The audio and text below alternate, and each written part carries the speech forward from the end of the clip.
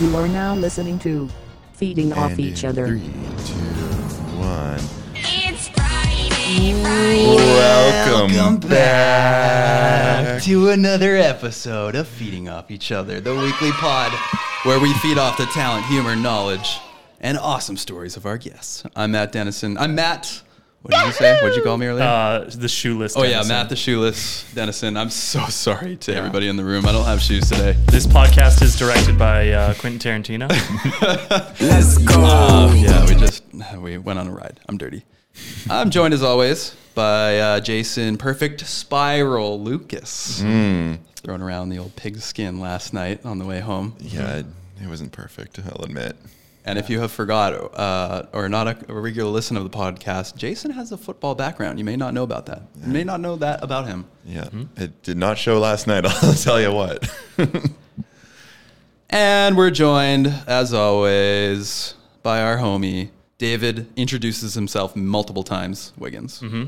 I ran into a few people last night and I introduced myself and they were like, yeah, man, we've met. And I was like, cool. You stupid. Awkward. But I just don't assume someone even remembers me. Yeah, it's real awkward. Just say nice to see you. Nice to see you. Nice to see you. That's the Conan O'Brien But then I shirt. don't learn their name. Yeah, that's true. Well, maybe just try harder then, I guess. All right. We're at the Crankworks. This is the Crankworks extravaganza, and we are at the Ava Hotel once again, room 420. Mattress stuffed in the bathroom, and we've converted this place into a set. It's wonderful. It is wonderful. I think everyone who's come in here, except this guest, has told us what a good setup it is, and they're surprised That's that true. we went for the effort. That's true. Today's guest did not compliment the set. That's okay. Maybe it's coming. He's saving it for the pod. I appreciate that. I'm about just a today's little guest. overwhelmed. Sorry. Well, what was that voice? Let's identify the voice. Yeah. Actually, do we have a fun Did you fact. want to drop the fun fact before the intro? Yeah. Okay. That's the new way. This is Dave's thing. I took a peek at the fun fact. Alrighty, This one's Rue, you super mother fun. chuthers. This one It's could be the time whole for the pod, fun to be fact of the week. Wait, that was really Fact. bad. You want to hit it again? Hit it again. Alrighty, Rue, you mother chuthers. It's time for the fun fact of the week. Fact. Oh, that's good. All right, the fun fact of the week is Santa Cruz is home to the mystery spot, a gravitational anomaly that has baffled visitors for decades. It's a circular area in the redwood forest where the laws of physics seem to be distorted. Visitors experience strange phenomena like leaning at extreme angles without falling, objects appearing to roll uphill, and changes in height perception. While it's an optical illusion, the mystery spot continues to amaze and entertain curious visitors. Fact. Oh, man, I hope today's guest knows about this spot. Yeah, I wanna know more. Yeah, and I want to visit together. I had no idea. Well, it's good you brought up Santa Cruz, Dave, because our guest resides there. Oh, what are the odds? What are the odds? And I'm going to intro him. Our guest today is a writer, director, producer, and general filmmaking savant. He has created some of the absolute best commercial projects and short films you've ever seen for brands like Specialized, UFC, Apple, and Google. His ability to blend incredible visuals, captivating storytelling, and comedy is second to none, and we're thrilled to have him on the show today. Ladies and gentlemen, all the way from Santa Cruz, Mystery Spot, it's Ian Schiller. That was quite the intro. I can correct a lot of that if you want. Okay, go ahead. Yeah, I don't know if I did. We did some work for Apple a long time ago. I really wouldn't classify it as anything like movies making or anything like that. We're just shooting people ride bikes or skateboards and stuff like that. So I just want to make that clear. Already deflating the balloon. Eh? No, I have a real hard time talking about myself in some ways, but I mean, most of the creative stuff has been the sort of the ads and stuff in the bike industry. The UFC stuff was really like making TV shows and stuff like that. But we can get into all that sort of stuff. Oh, we So, will. And the Mystery Spot, I've lived in Santa Cruz since October of 1999, and I've never been there. Oh, what? No way. Too scared? No way. It's just kind of like one of those things, like, you know, it's like, I don't know if this is true or not, but like Parisians don't go to the Eiffel Tower, you know, like I don't know. Yeah. I just, it's there, you know, like I forgot it was there until you said it was there. It's kind of off in the mountains a little bit. You got to hit it up. Yeah. Fact. Sure. Fun fact. Do you Yeah. believe in it? Does it seem like nonsense to you? I mean, it kind of describes the town in general. You know what I mean? Like it's a interesting spot, Santa Cruz is, and it's getting more interesting. And so I think the perception of weirdness around the mystery spot can filter out to Santa Cruz in general. Is this like similar to the vortexes in Sedona? Remember Yeah, I know they are. Yeah, I mean, is it like the same kind of thing where there's physics doesn't work the same?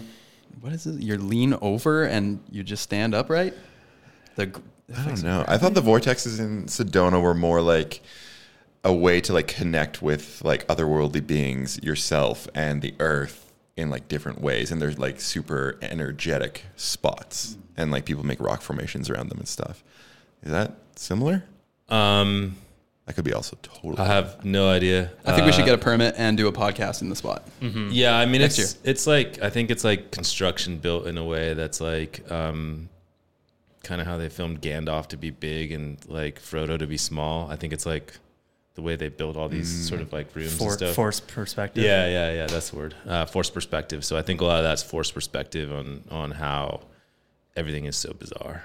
But yeah, I'm go with it. It's fully interdimensional gravitational rifts into another zone, Ghostbuster style.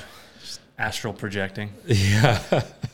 Any astral projecting on the trails today? We rode by you on Dark Crystal. Huge paddle up to it's not the top of Blackcomb, but It's 3/4 of pretty the way. far up there. Like that was a 700-meter climb. So what's that in feet? Like 2,400 feet? 20 Yeah, that's a grunt. It's a little easier on an e-bike, but I have the small motor e-bike, so you still got to put some effort in. Yeah. But yeah. I've been kind of like on the couch working a bunch, so it was good to get out today and get some fresh air and make my way down that trail. You know. How was it? I'm getting better at it. It's like I said, Santa Cruz is a lot faster, not as much tech. I ran into some dudes who work at Santa Cruz bikes, and we were like, whoa. It's like, how do you do this? So I think it's like my third time down Dark Crystal all in total. The second time was with Matt Hunter, had a 20th year like everyone came together for his 20 year at Specialized, and so we all went down. There's like 100 people on the trail, and This week? yeah, it was 2 days ago. Oh. And it was a lot of fun, but my definition of hell are group rides, so I was like, I was thinking about that today. I was like, oh, this is slow. And then we saw you only like 2 hours ago. Not even 2 hours ago. It was, yeah. Yeah. It was like an hour and 20 minutes until we had to record. And now we're here. yeah, no, solid turnaround. I had to like go grab a McMuffin or something like that. I was like, I need some food. Yeah, we slammed some pizza on the way here. Yeah, no, it was cool though. It was good to see you guys, and the trail's a lot of fun. I mean, I know Scott Veach, the guy who built the trail, because he built some trails in Santa Cruz, and yeah, it's a fantastic trail. It's world class for sure, but it's definitely like all the rock rolls are good. One of the rocky chunk sections, I was like, yeah, I don't know about that yet. And then there's that one sort of like, I don't know, I guess that last rock roll was like, yeah, I don't know, not quite yet. So, but yeah.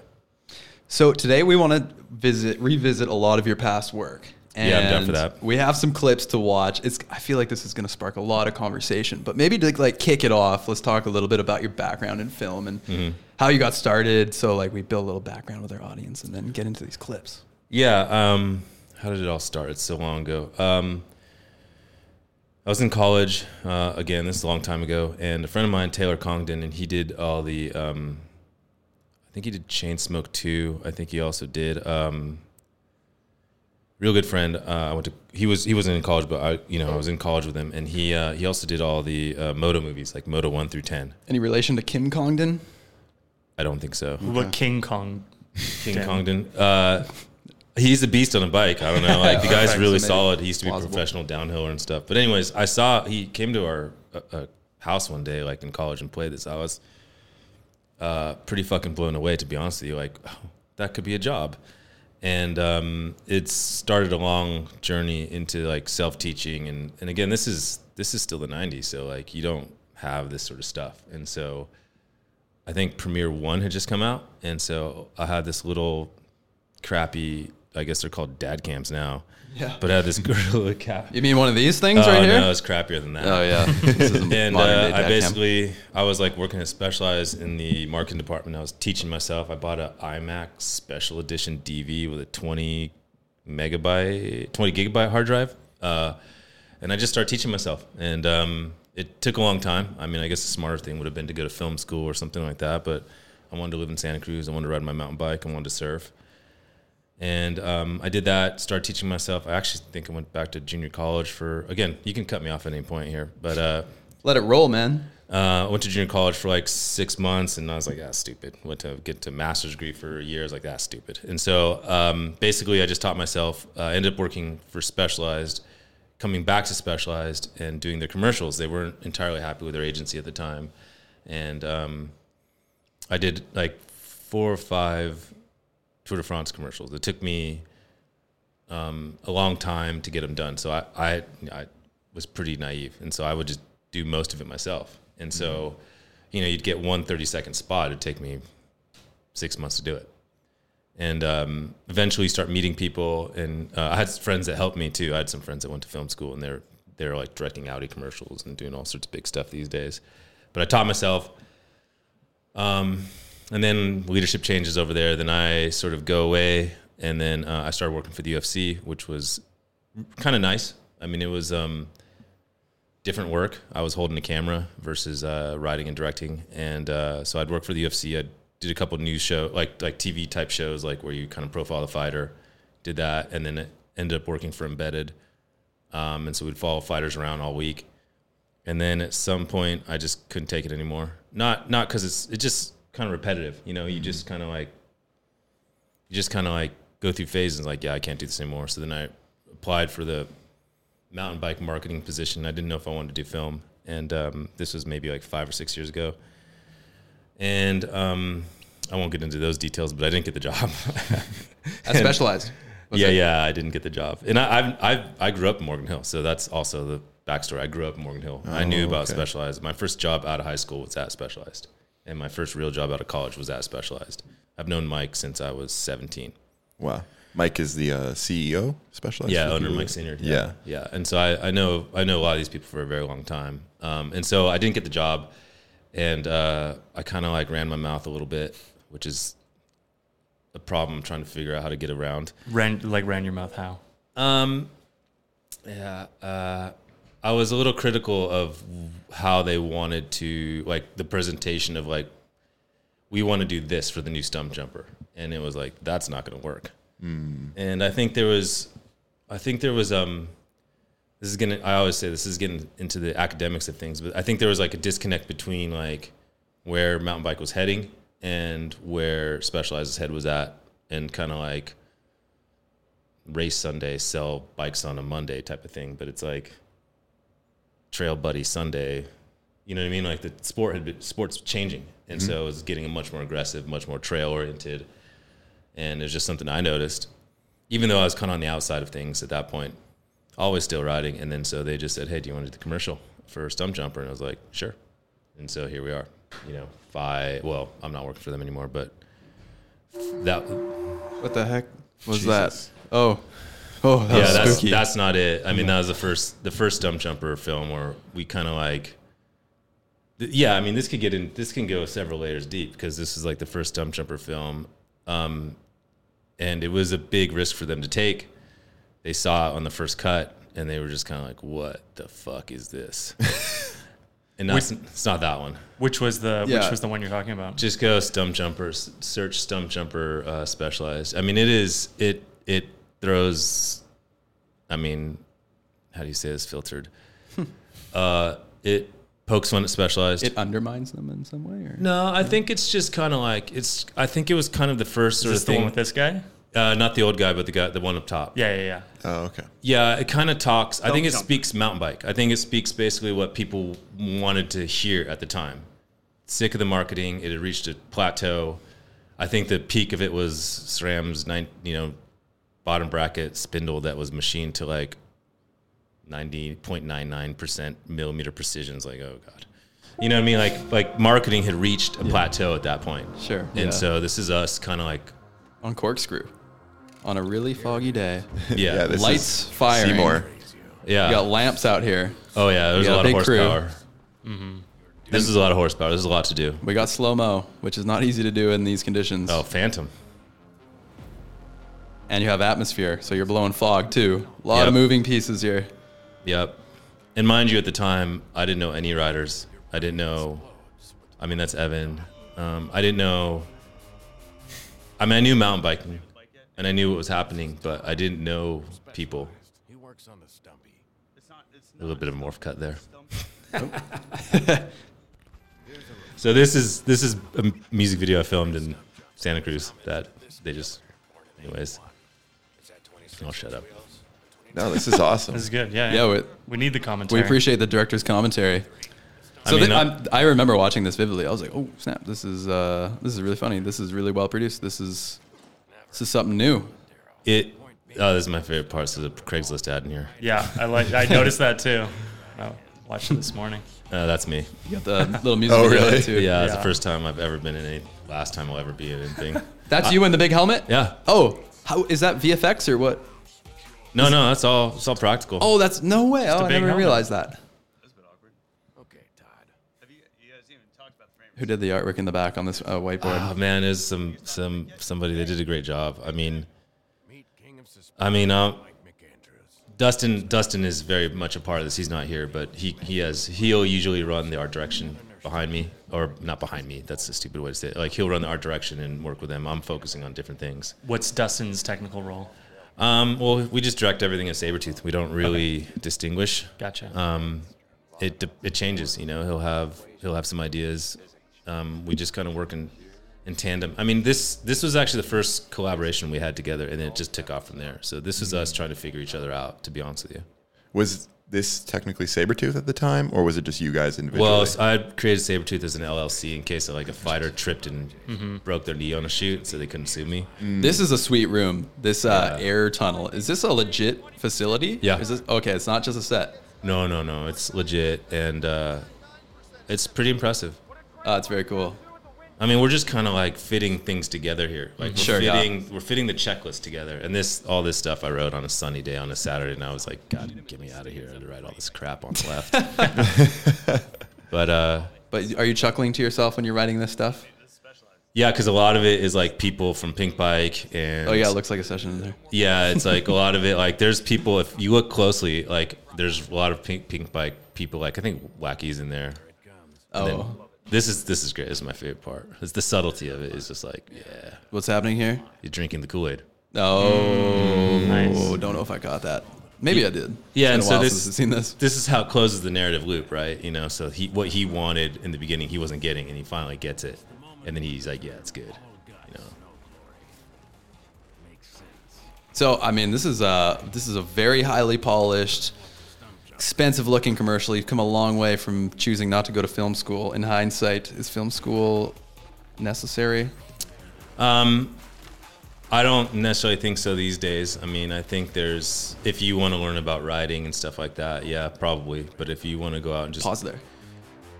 you know, you just want to do it. There was no iPhones. I guess there's GoPros. I mean, people are filming feature films on iPhones. I mean, it's really, it's really much, much easier to do. And I mean, I would never discourage anyone from not going to film school and getting their degree. But I mean, also I'm a little older, you know what I mean? Like I'm fucking in my mid 40s. And so it's like, it taking me a while, you know? So Sure, yeah. Some people it takes sooner, some people it takes longer. So I guess the answer is it's mixed. It just depends on what you want to do. If you want to be a DP and you don't have access to gear, maybe film school is the right way to do it, you know, and learn lighting and stuff like that. Or you just hop on with a crew like you guys and, you know, you just get thrown into the fire and learn, you know. This last shot in the Stump Jumper commercial, I feel like this started something, a reoccurring scene in your following commercials. The bike is floating. It doesn't appear to be CGI. It looks real. What's happening here? I mean, the first shot, I remember this pretty vividly. We just wanted him to come by to reveal the bike. And if you put the bike on the ground, you kind of lose the bike to the ground, basically. Like the ground's part of it. And so if you just, pardon my French, fucking float it. Oui. Yeah, it's like it just has, you can see the full bike. And it just has a sort of, I guess, mystical quality to it. So are you hanging this bike on a tree with fishing line? Is that what this is? Yeah, if you play this really slowly, you can see the goalpost off to the right when it pans. We didn't paint it out, but we painted the fishing line out, stuff like that. Yeah. If you step it forward, you'll see the goalpost. I just learned something new today. I can't even believe you do that. Wow, you could do that? Yeah, you can play YouTube back at quarter time. Yeah. Damn, you learned something new. Yeah, you see the goalpost right Oh, there. yeah. Some people like to listen to this podcast in 2 times. Yeah, that's true. But yeah, it was just something we tried. Oh, that sounds wonderful. That was probably the hardest shot to pull off. Obviously, it was raining. Oh, it was really? really cold. And getting the bike level when it's floating is not easy.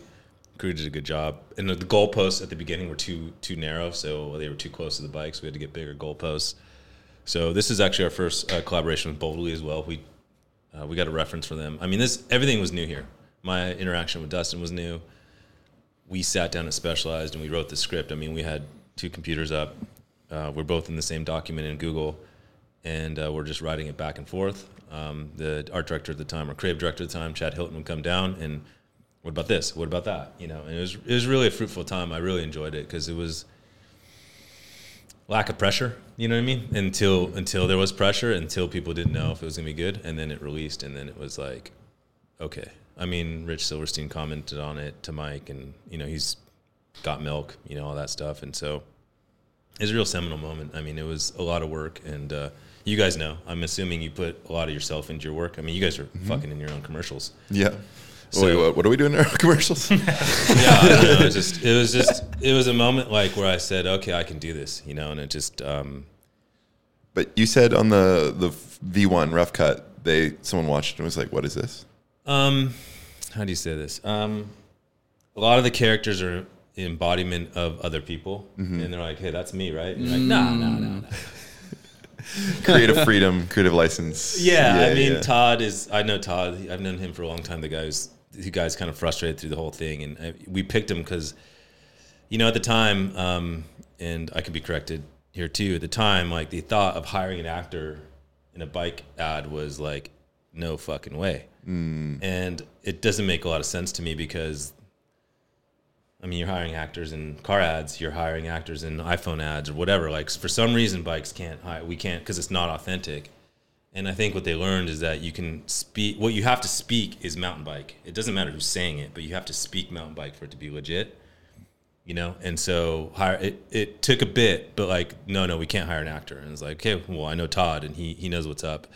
And so we wrote this 2 Todds, sort of kind of mannerisms and stuff like that. And you just all you have to do is at the end you say no character portrayed in this film, or every character is fictional, and then it's fine. You can do any similarities or coincidences. Yeah, you know, that the final. South Park. Right? Yeah, so like, I mean, it was a lot of that's a function of the meeting. We had a reference too. We had a very good reference. We had John Baldassari documentary that was on Vimeo.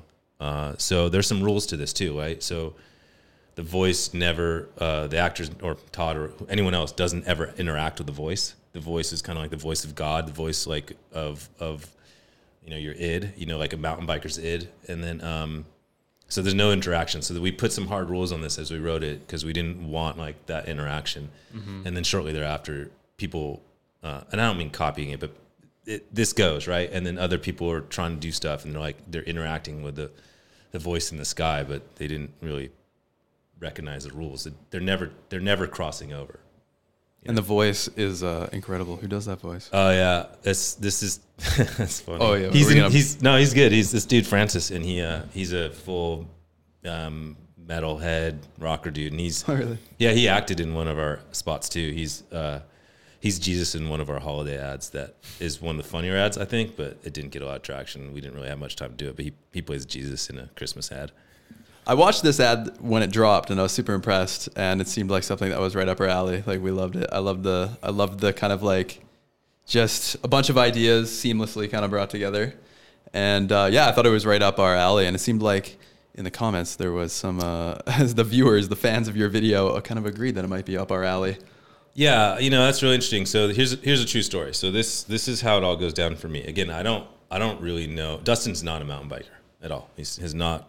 We've never mountain biked together. He's you know, we were talking about him coming out. He's got a family and stuff, and he just didn't make it out. But so one of the first comments was, I think, like, again, I'd seen how to buy a mountain bike, or I'd seen your guys' work. Like, I didn't like look to who did it. You know, it's not like you're on YouTube and you're like, oh, that's a Mahalo Mud Dudes or I don't do that. It's not that I didn't do that. I just didn't think to do that. And then so someone wrote in there that it's an IFHT thing or whatever it was. Yeah, like this looks like an IFHT video. It looks like something made by IFHT. No, the first says this looks like an IFHT video. So I went to the Urban Dictionary to look up IFHT because I was like, what the fuck is IFHT? And so it's I fucking hate this. And I was like, Did it say? yeah, it says I fucking hate this. And I funny. was like, okay. And then it started like slowly like, oh, they think we're copying. It started to like kind of like eventually over time, like, a week or two, like, mind you, like I'm hanging on the comments on this stuff. Like again, this is sort of like the first script. This is the first interaction. This is a risk that the brand took. And so, yeah, I read the comments for sure. And eventually it was like, yeah, IFHT. And at the time it was like, fuck that. But like, whatever. Of course. I bet it was. Yeah, I mean, That's I'm the not worst gonna lie. when you make something and then someone instantly kind of like finds a connection and then you just get all the thumbs up on Yeah. that and you're like, oh no, they're all against me. It's like everyone's copying everyone. Yeah. Like, I think it's really interesting because I do think I think you have your own brand of humor, and not, Dane Cook is a comedian, Dave Chappelle is a comedian. Are they the same comedian? Absolutely not. So it's like there's different ways of doing humor and stuff like that. Can we be Dave Chappelle in this analogy? I'm not trying to I don't bring know if that. we want that. Yeah, I'm not trying to bring in who's who, I'm but just kidding. I think we've always it took us a while to figure out how to describe ourselves, and the best way was when Conan O'Brien was retiring, he said from TBS he always for the intersection between smart and stupid. And so I think that's kind of where I think that's the best way to describe us. Yeah. At least I don't know, someone else. You guys maybe have a better way of describing. Sometimes it's kind of like hard to describe yourself, but that's how I feel. But who knows? Smart and stupid. It might just be stupid. You know what I noticed because I watched a bunch of your projects. I had seen most of these, but the similarity was the attention to detail and you having a recording problem? Okay. And we're back. The attention to detail. Yeah. So the similarity I found between your work and ours was a level of attention to detail and the ability to be like irreverent. Yeah. Was basically it. It's not really that much more than that. But And it's take the piss. And take the piss. But I think it's just that no one else's mountain biking was really I think doing it's world something building. It's comedic. like world building. You're building this Yeah. little world, and like it's hard to do. There's three or four of you guys. I mean, it's Dustin, myself, and Zanny at this point. But yeah, it's very hard to do. And I mean, I've always said you have some of our stuff. Everyone talks about budget, but we can talk about that later. But like, you have just enough rope to hang yourself, and so you have just enough rope to get yourself in trouble, and it's how you pull out of that. That is really, I mean, we have aggressive ideas. If this was, I don't know, mega advertiser, would be much, much, much easier, but it's very difficult and you have to put a lot of yourself in these things. So yeah, I mean, I think that's probably similar, very similar. Should I bring up my Kanye quote that I always bring up on the podcast What's and your love? Kanye quote? It doesn't matter where it's a tweet. Don't do the voice. It's a Kanye tweet. It doesn't matter where you take it from, it's where you take it to. Oh, like where you're borrowing? Yeah, things where from? you're borrowing things Gotcha. from. I revisit that one. Is that okay that I've revisited a Kanye quote? Yeah, That's fine. If you said it a few years ago. Okay, that's good. We would always get comments in the early days of our YouTube career saying that we're ripping off The Lonely Island, which was, it was pretty true. We were heavily inspired by Lonely Island. Definitely true, but also like kind of a compliment. Yeah. Because it was like, oh my God, we're like at the level that people are like comparing us to them, which are like, our heroes, right? Yeah. At the time. And I think, I don't know, it's like people are always going to say that, but But we definitely got sour about it. we definitely got sour. But then you move on. We moved on and then we learned how to, I think you take on a bit of a personality of obviously who's making this stuff. And I think there's a pretty heavy sense of sarcasm and irony in the humor. And there's light subversiveness to all the stuff we do, and I think that's, that's all I'm going to say. I think there's a light subversiveness. Our best stuff is slightly subversive. And I think, it's the funnest stuff to be subversive and make fun of things in our own way. I mean, Totally, we're never going to like make fun of mountain bikers. We want mountain bikers in on the joke with us. And at the end of the day, it seems like you're making fun of the things that is already kind of on people's mind, whether or not it's subconscious or not. It's like you're You're kind of just doing it for everybody. Yeah, this had to pivot too. Like we had to pivot from this type of stuff. So, you know, Specialized again at the time was like, we do a lunch ride. We're cool. You know, we have a nice tech facility. We're cool. You know, it's a lot of internal stories. And this was like the end of internal stories. You know what I mean? I was like, that was kind of like a flag in the ground. Like, no one cares about your lunch ride. You know, like it's just like, it's the truth. And so the only people that really care about that stuff, yeah, some people do, obviously. But like, if you're going to grow the audience, like, so they really care about making good products. Mm-hmm. Great. So, I mean, it's just, that's how I see it. So a lot of that stuff pivots after that to like, okay, external stories about things. And I don't think we ever did anything like on a major level, like internal focused again after that on purpose. Where should we take this? Because we there's a few videos we want to get through, and we had a couple questions like worst project, most challenging. Mm-hmm. You know. Yeah. Favorite. Yeah, we have Oh Delilah, we have Transformers, we have Old Men. Yeah, we got to get through all three of those. Yeah, I mean, I for me personally, again, Dustin's not here, so it's hard for me to speak for him. My favorite project, so we did, we got a budget and they wanted to we called it a frequency campaign. They wanted to do a bunch of commercials. And so we did 20 commercials. And that's a lot to do. Yeah. Yeah, that's a few. Yeah. Is this Oh Delilah? Fucking shit! Well, it was, so we created, we wanted to do different things. So we created this specialized public access channel. So it could be it was set up to house anything and anything completely fucking crazy. And so we took a long time. I remember we sitting in the conference room figuring out how we're going to execute this stuff. So we wanted to do a talk show. Mm-hmm. So we did the FSR show. So there's all that goofiness. So that's kind of a little bit out of the public access sphere or public channel sphere, but it's kind of within it a little bit.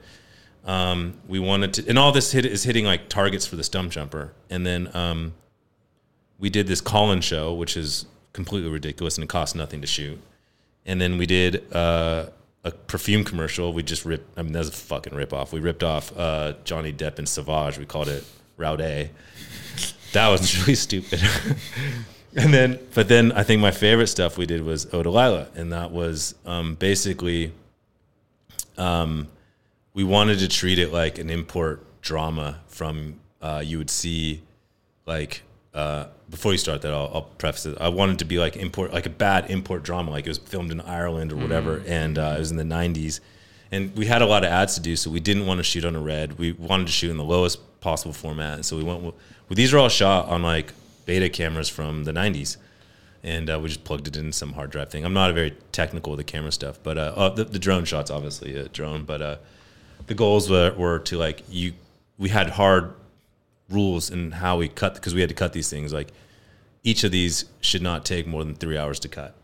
Whoa. So we just put rules in it, and we when you'll hear the music kind of dips and has all these really bad things happening in it.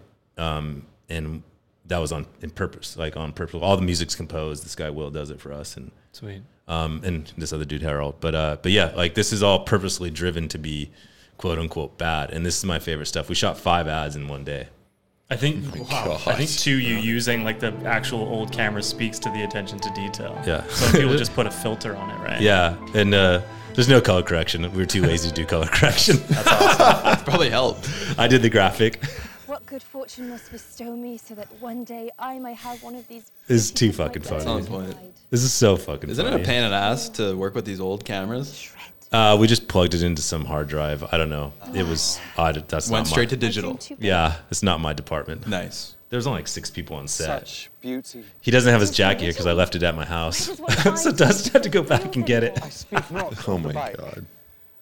It was really funny because people were What like, is this your is like a name, porno fair lady? intro. I was like, oh man, that's not really what I was going for. Where are you shooting here? What's this castle-looking structure? Absolutely not. Is this your house? No. We're up on Mount Madonna. So this is the hills between Morgan Hill and Santa Cruz.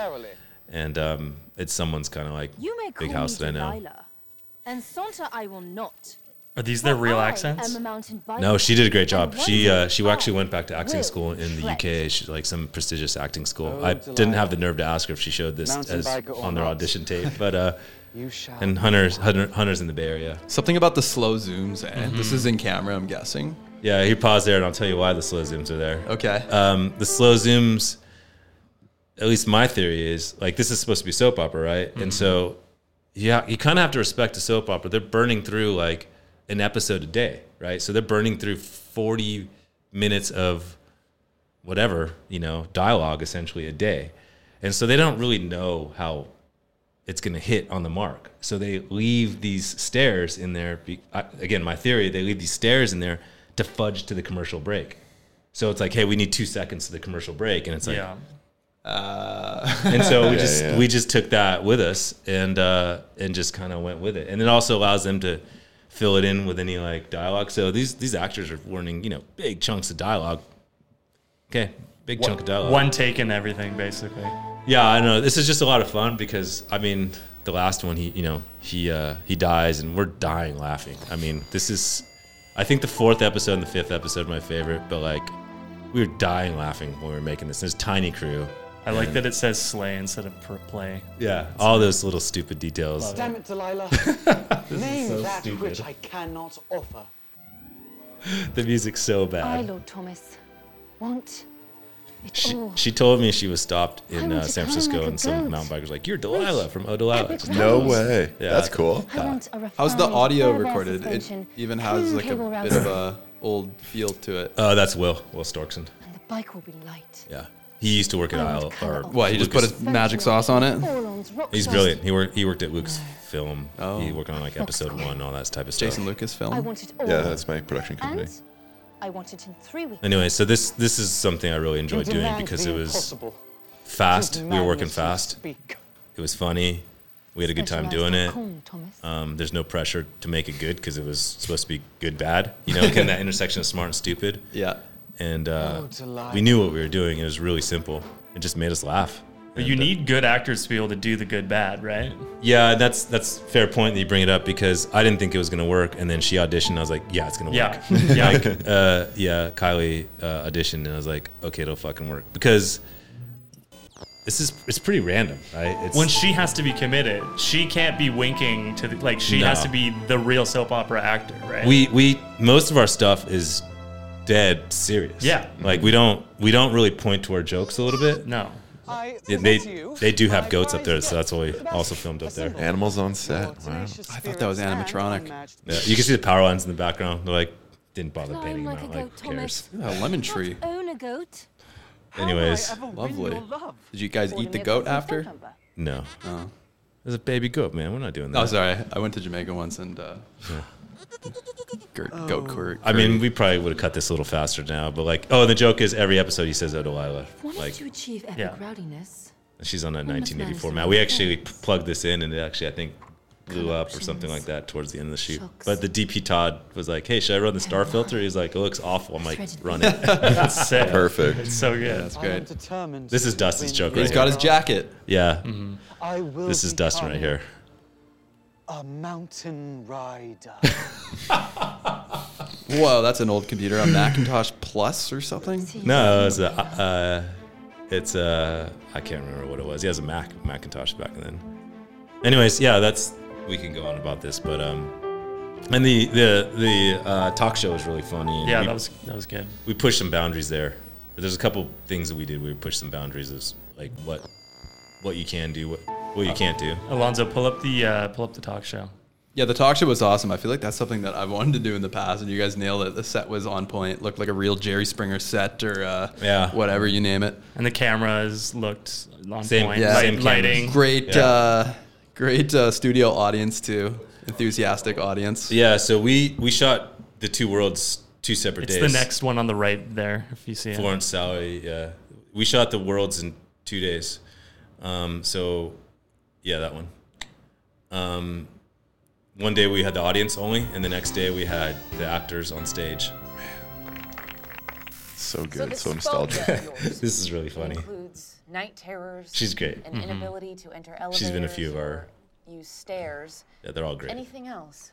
Landscape paintings. And we didn't write this. We had some writing help Mountains in 'em? too as well. What exactly is it that's Tessa, and she's really smart, really sharp. I just can't handle it. The thought of climbing fast. That was my favorite part. About the stunt drummer ST Yeah, he just did it all I've himself. heard That it wasn't really works directed. quite well. Can't really direct that stuff. Good wardrobe too. Yeah. That's Dustin. Yes, we have one. Shoes. Set design. Yeah, Michelle, the set designer, did a fantastic job. Front this. No. Yes. Yes. I have. You're okay. This is so stupid. So what's this a take on? Like what shows in the past? Like is this like a direct kind of? Like Jerry Springer. Sally Jesse Raphael. Yeah, Sally Jesse Raphael is probably the What would they closest. reveal? Like a goat. What's the comparison? I don't know. And they were like, you got to put snappy and nimble in there. I was like, that's Michelle the set dresser. I was like, I loved that. I loved this too. That was again like you're putting in like mistakes on purpose. Yeah, yeah. Or you're putting in things where it's like someone's eating mid take, or Yeah. you know what I mean. Like you've just caught them in a moment. This is really it. The way the lady screams at the end, I've seen this a million times. It still cracks me up to this day. This is Oprah. Yeah, this is. It's all kind of. I mean, it's not Want hard you to to see where open the that references now are coming. and take a peek. Like everyone thinks in Pink Bike, a threaded bottom bracket's the coolest thing ever. So like, here we go. You get a threaded BB. This guy. And you get a threaded killed her. BB. Oh man, that guy crushed it. Friggin' Yeah. threaded BB. This is the best part right here. Watch right here. So where do you find this? Because Yeah, that scream. people are listening to this. I'm probably wondering what's going on. Where do you find this? Where do you find? You got to go to the Specialized YouTube channel. I guess you go to my Vimeo, but that's a losing proposition. Go to Specialized YouTube and try FSR show or whatever. Oh yeah. So you This is good. eat This is the really good too. tires. Specialized, thankfully, like surviving deliciously meaty tires. Sandra eats specialized mountain bike tires, and she's eating a mountain bike tire. Someone's barfing, Whatever. dry heaving in the Took away audience. mouthfeel. I think it's time we bring out our next guest. He's a man with a fetish that some would say is unholy. Please welcome Pete. Does this seem entertaining to people watching us watching something else? Possibly. I mean, if we cut it up in a social cut, Yeah. it could be. But for audio, I think people might be wondering what's going on. Yeah, that's true. Audio only might be tough. Well, that doesn't. I want to hear about your nightmare project with the Transformers. Well, actually, I mean, why don't we let's. I mean, what do you guys think? I mean, it's really interesting to talk to you guys about your guys' perspective on this stuff because you guys are deep in it, you know?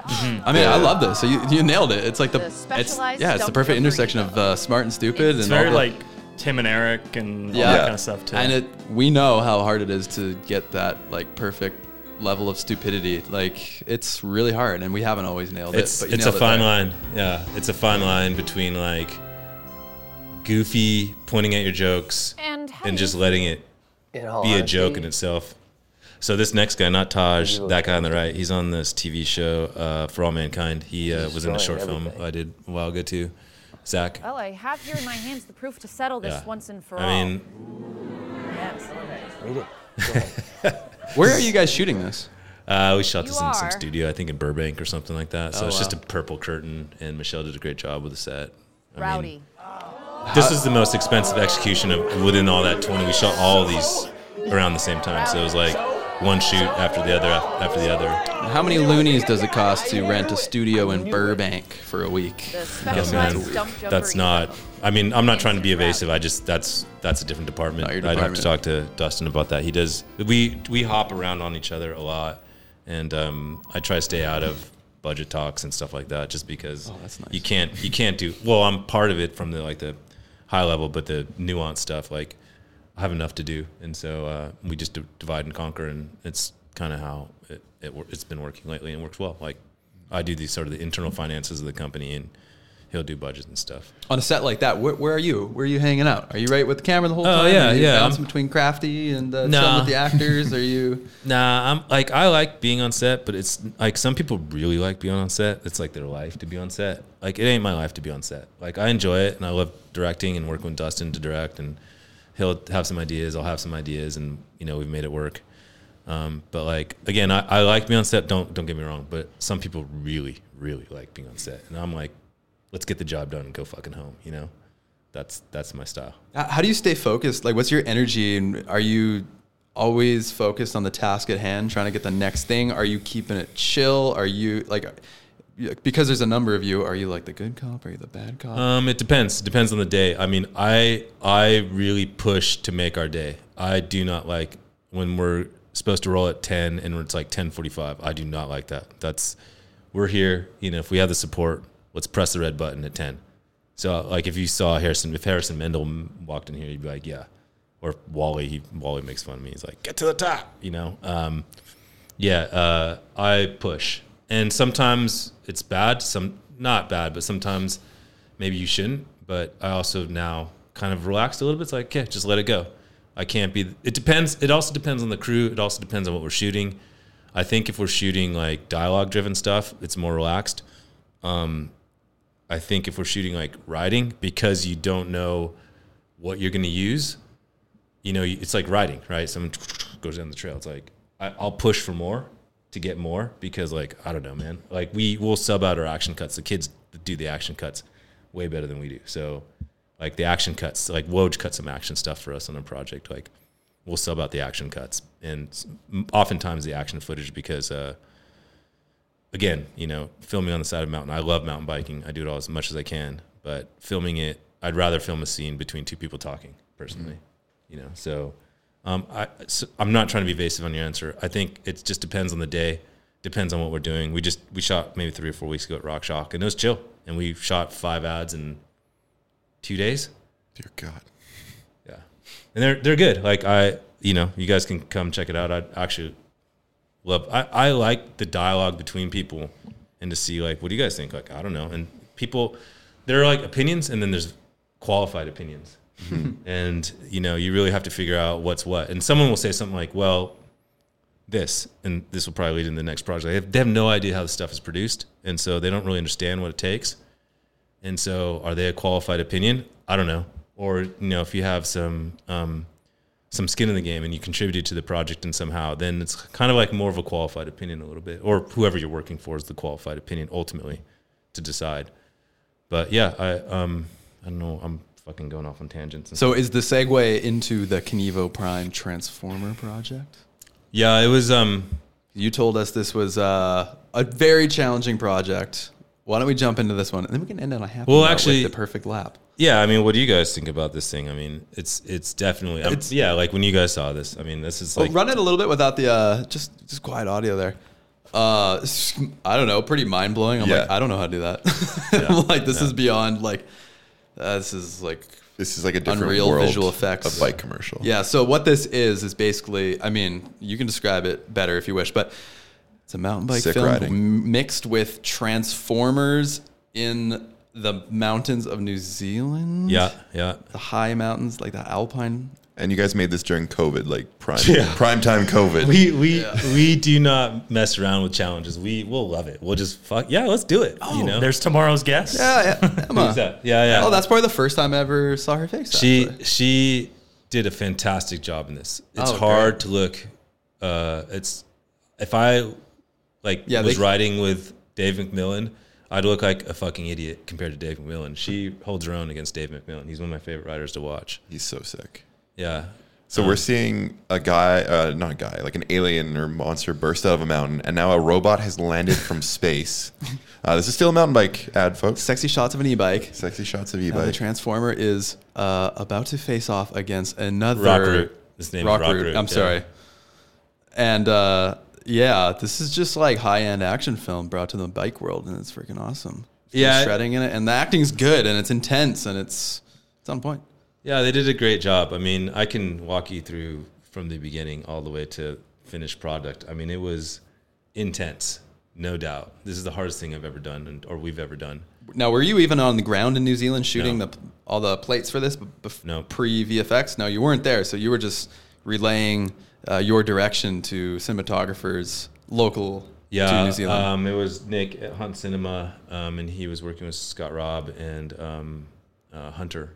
And Hunter at the time, I think, was 19. So these are young guys. And I knew they had the chops for the riding, which you had to have. You always have to have legitimate riding and stuff. And I can point to a project that we learned something on. But, I mean, this is on point riding, right? And so I knew we had to have that. We couldn't travel anywhere. And ultimately, the original thought was to have people in suits, like Ultraman style, like, we'd film on a green screen studio and then we'd interact with them, and put them into this stuff, into the mountains. But because it was a second wave of COVID, it just didn't seem like that was a good idea. And so it's like, well, we got a worse idea and decided to do this in the computer. And it was a very big challenge. I can't begin to describe how difficult it is to do this stuff in terms of like the CG. And we don't have the budgets of like, you know, people think they're like, oh, this thing, you must have had X, Y, and Z money. No, not really. We just figured out a way to do it. And it took a lot of work to get the animation right. It took, I mean, I could give you an example, like, again, cut me off if you want. No, this is great. The last sequence, right? So Knievo Prime, can you go back to the last sequence?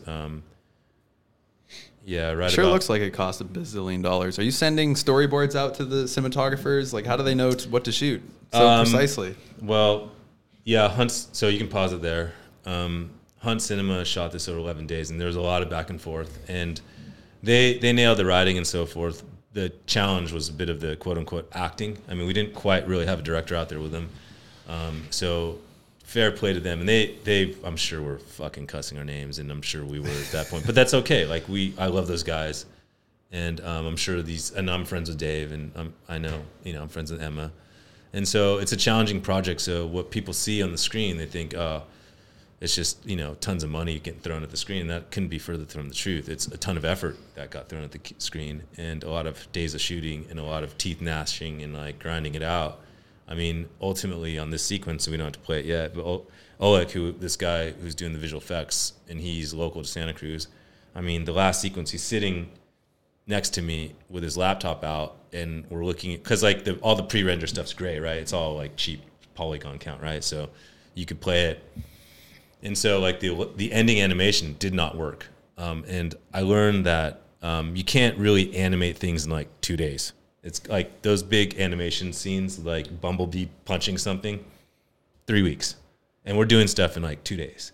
And so the last animation of Knievo Prime getting up and like going into his last sort of sequence was fair. The animator was good, but just it wasn't good, and we didn't have any time. We ran out of time. And we actually asked this is the only time we've ever asked for a delay on something. So we asked for a 2-week delay, and I still feel bad about this to this day. But we needed 2 weeks. And so what I had to do is he's sitting next to me, and we're like, okay, give me a 65 looking here. So all the ending is basically duct tape, nails, double-sided sticky tape. Like, was that a 65? Well, like a lens, like a millimeter. Like, okay, so, millimeter. like right here, so right there, right. So his arm goes up, so his arm will go up, you know, and then when his arm goes down, so stop there. So if you cut Knievo Prime from standing up on a wide, all you have to do is show him coming up into frame. So that cuts out animation of his arms, that cuts out the animation of his legs. So that arm going up previously now is coming down. So you basically reframe, and you just reverse the animation. So that's what's happening there. If you go forward, then stop there. So here, again, you cut out all the legs, the lower body, because there was some really strange sort of like movement happening, and it would have broken the entire film. So this point, before we got this all dialed in, was the most stressed I've ever been, because if this doesn't work, I mean, some people will argue that the entire film doesn't work, but whatever. But this doesn't work. And then, yeah, it just, all this stuff. We went back to the same shot, right? So these things are all just repeats just of the same animation in different framings.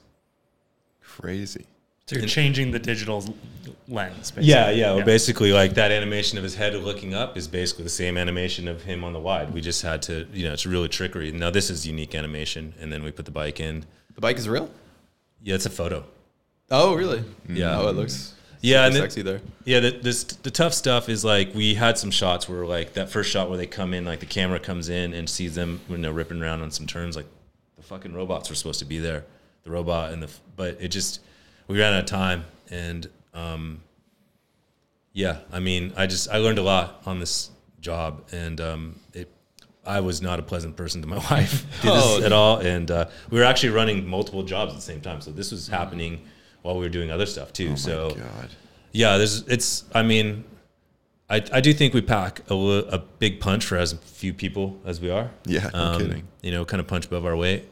But it just was tough. It's just tough. What was the public reception? I remember seeing a lot of people upset. They're like, "What? This looks like it costs $1 million for a bike that costs."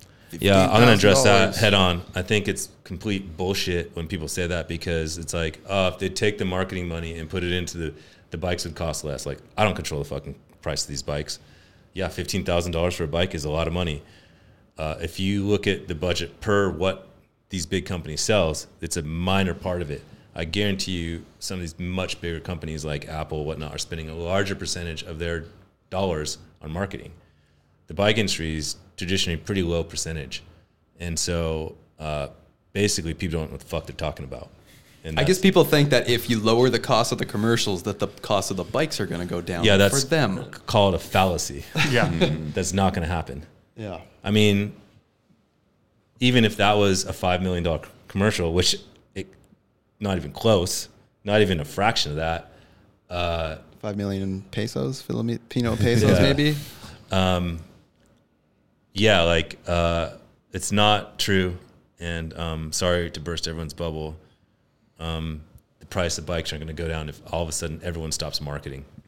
And that's just the truth. I see that comment a lot now. Yeah. On any production that's looks sharp in the mountain bike world is usually followed by a lot of angry comments about, the marketing budget and whatnot. My favorite was one brand was like, they said something to the effect of one of their launch videos. We chose to, what was the line? We chose to just show riding and not create a huge launch film. It's like, yeah, I choose not to be a billionaire either. You know what I mean? Like it's like, you may not have the budget, but you can put the effort in to make something unique. It's not money driven. It's creativity, thought process, and doing the hardest part, which is looking at a blank piece of paper or blank screen and trying to come up with something that's interesting.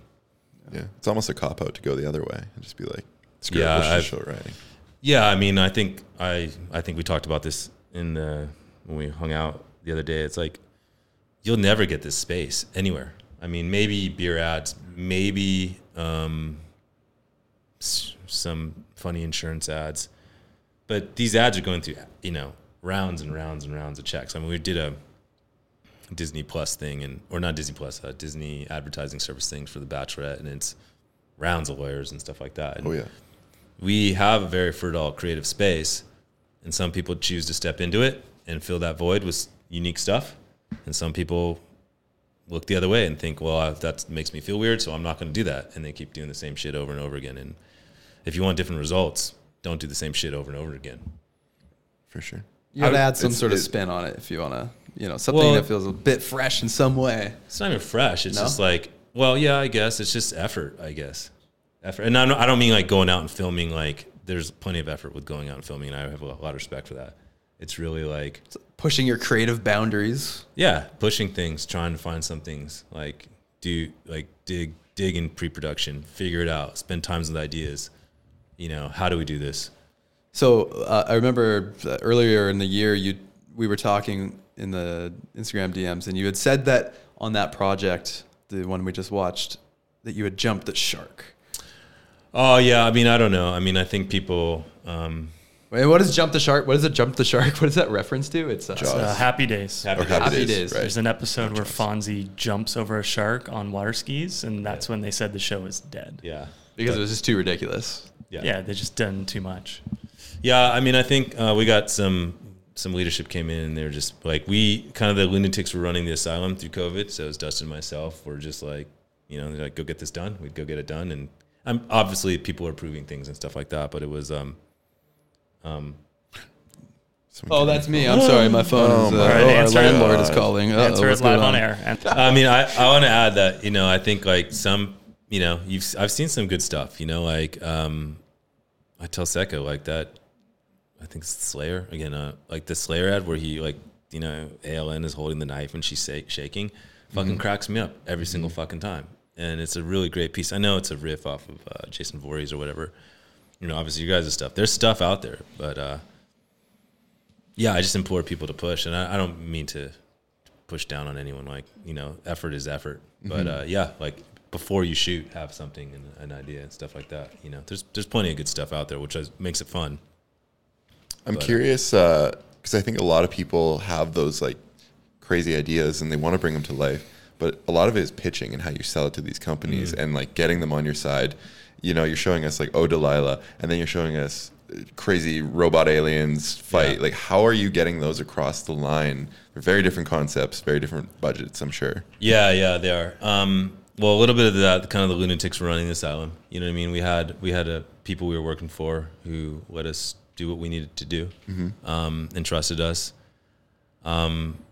So I do specifically remember the Delilah pitch, and this kind of tails into some future conversations, but we did put together a deck to show like how this would be, and I made the shittiest deck you could possibly make with a bunch of like screen grabs of like soap operas. I wanted to set the expectations pretty low, and I was kind of sweating through that presentation, like, yeah, it's supposed to be bad, it's supposed to be corny, it's supposed to be kind of ridiculous, but we play it serious, and I think they were just kind of like, okay. And we actually had to go back to money for money for that one. We had a set amount of money, and we couldn't do Delilah, and we took some of that money and put it into FSR show. Like, we're always kind of like mixing things and trying to make things work. We're always like molding things. And so, yeah, that one in particular was interesting. The Perfect Lap, again, some of these people believed in us, and, you know, I think Mike believes in us. And so we were able to do this pretty straightforward. I think there's a little bit of kind of like, you know, raised eyebrow on some of the stuff. Yeah. And I think as a body of work, my estimation, or look at things, and I'm happy to hear otherwise, but I think there's a body of work to look at. If you look at one execution, you're like, I don't like that. It's like, yeah, that's fair. Sure. But I hope as a body of work, we're presenting, at least through that era, like a good body of work. And yeah, you may not like that. I mean, I don't have any comments about Dave McMillan blowing up berms, which is the fucking stupidest thing. Every fucking video has someone blowing up a berm. But, you know, because it's an e-bike, it's like, yeah.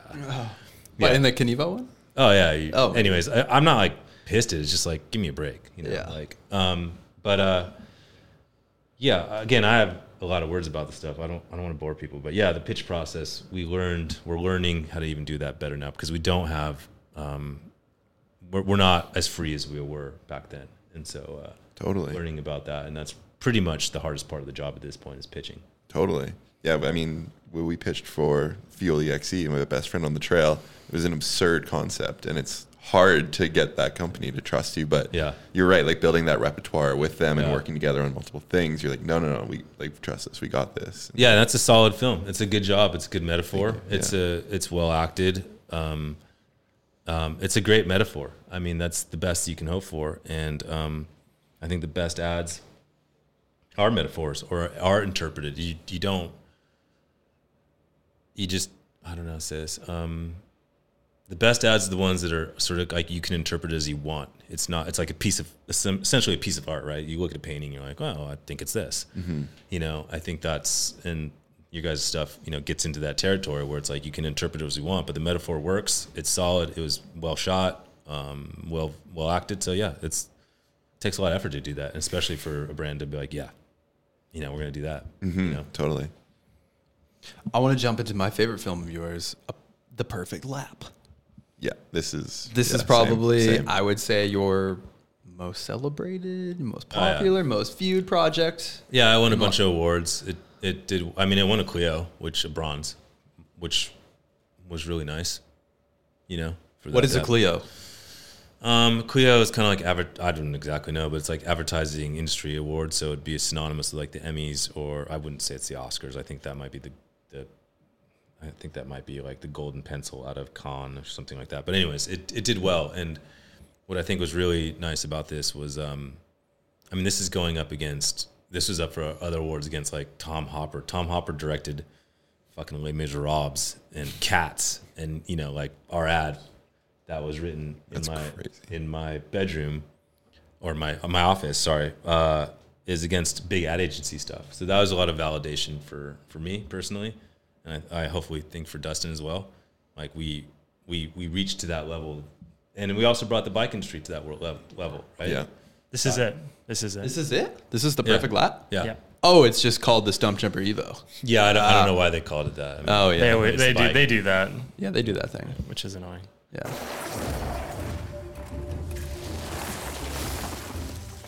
So, can you kind of run through the concept here quickly? What's the elevator pitch for this film? Oh man. You gotta stop. I can't talk. Okay, all right. Pause it. Pause there. Turn the music off. I think it was in the heart of COVID, and I always thought it was kind of bullshit for politicians to say, "Let history judge me."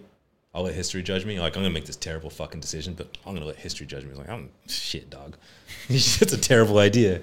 And so I always had that in the back of my mind. The Jordan doc had come out. Was it Last Dance? The Last Dance, yeah. And there's this old ad. I couldn't find it, of like this robot, this like cyborg or android robot, and I believe it's a he. He's in the future. It's a car ad, and like, you know, butterflies are on his hand, and it presents a non-dystopian version of the future. So it also that's been in the back of my mind for a very long time. And then what else came to mind? Yeah, these things come to me at random times, and it just felt like the right time to do something like this. Was like, okay, well, let's get a bunch of people, let's project them into the future as old men looking back at now, and let's like make that history, and let's attach that to this bike and really make this I don't know if it goes any deeper. Like, some of this interpretation happens after it comes out too. You know, like, it's not like you're extremely calculated to every second of this ad. It's like, okay, this is what we want to do. This is it. You know, so it's like we kind of had this idea, and we actually had to okay the trail build before. We took some personal and business risks doing this project. We didn't have a budget. We okayed the trail build because it had to get built before a certain amount of time. We couldn't be there.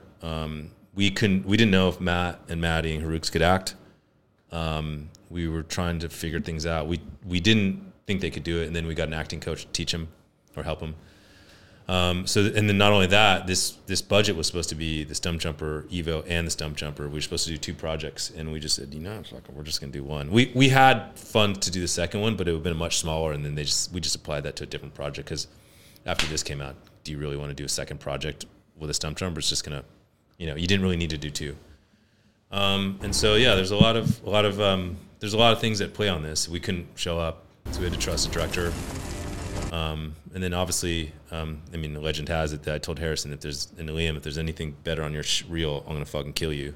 Like, it had to fit.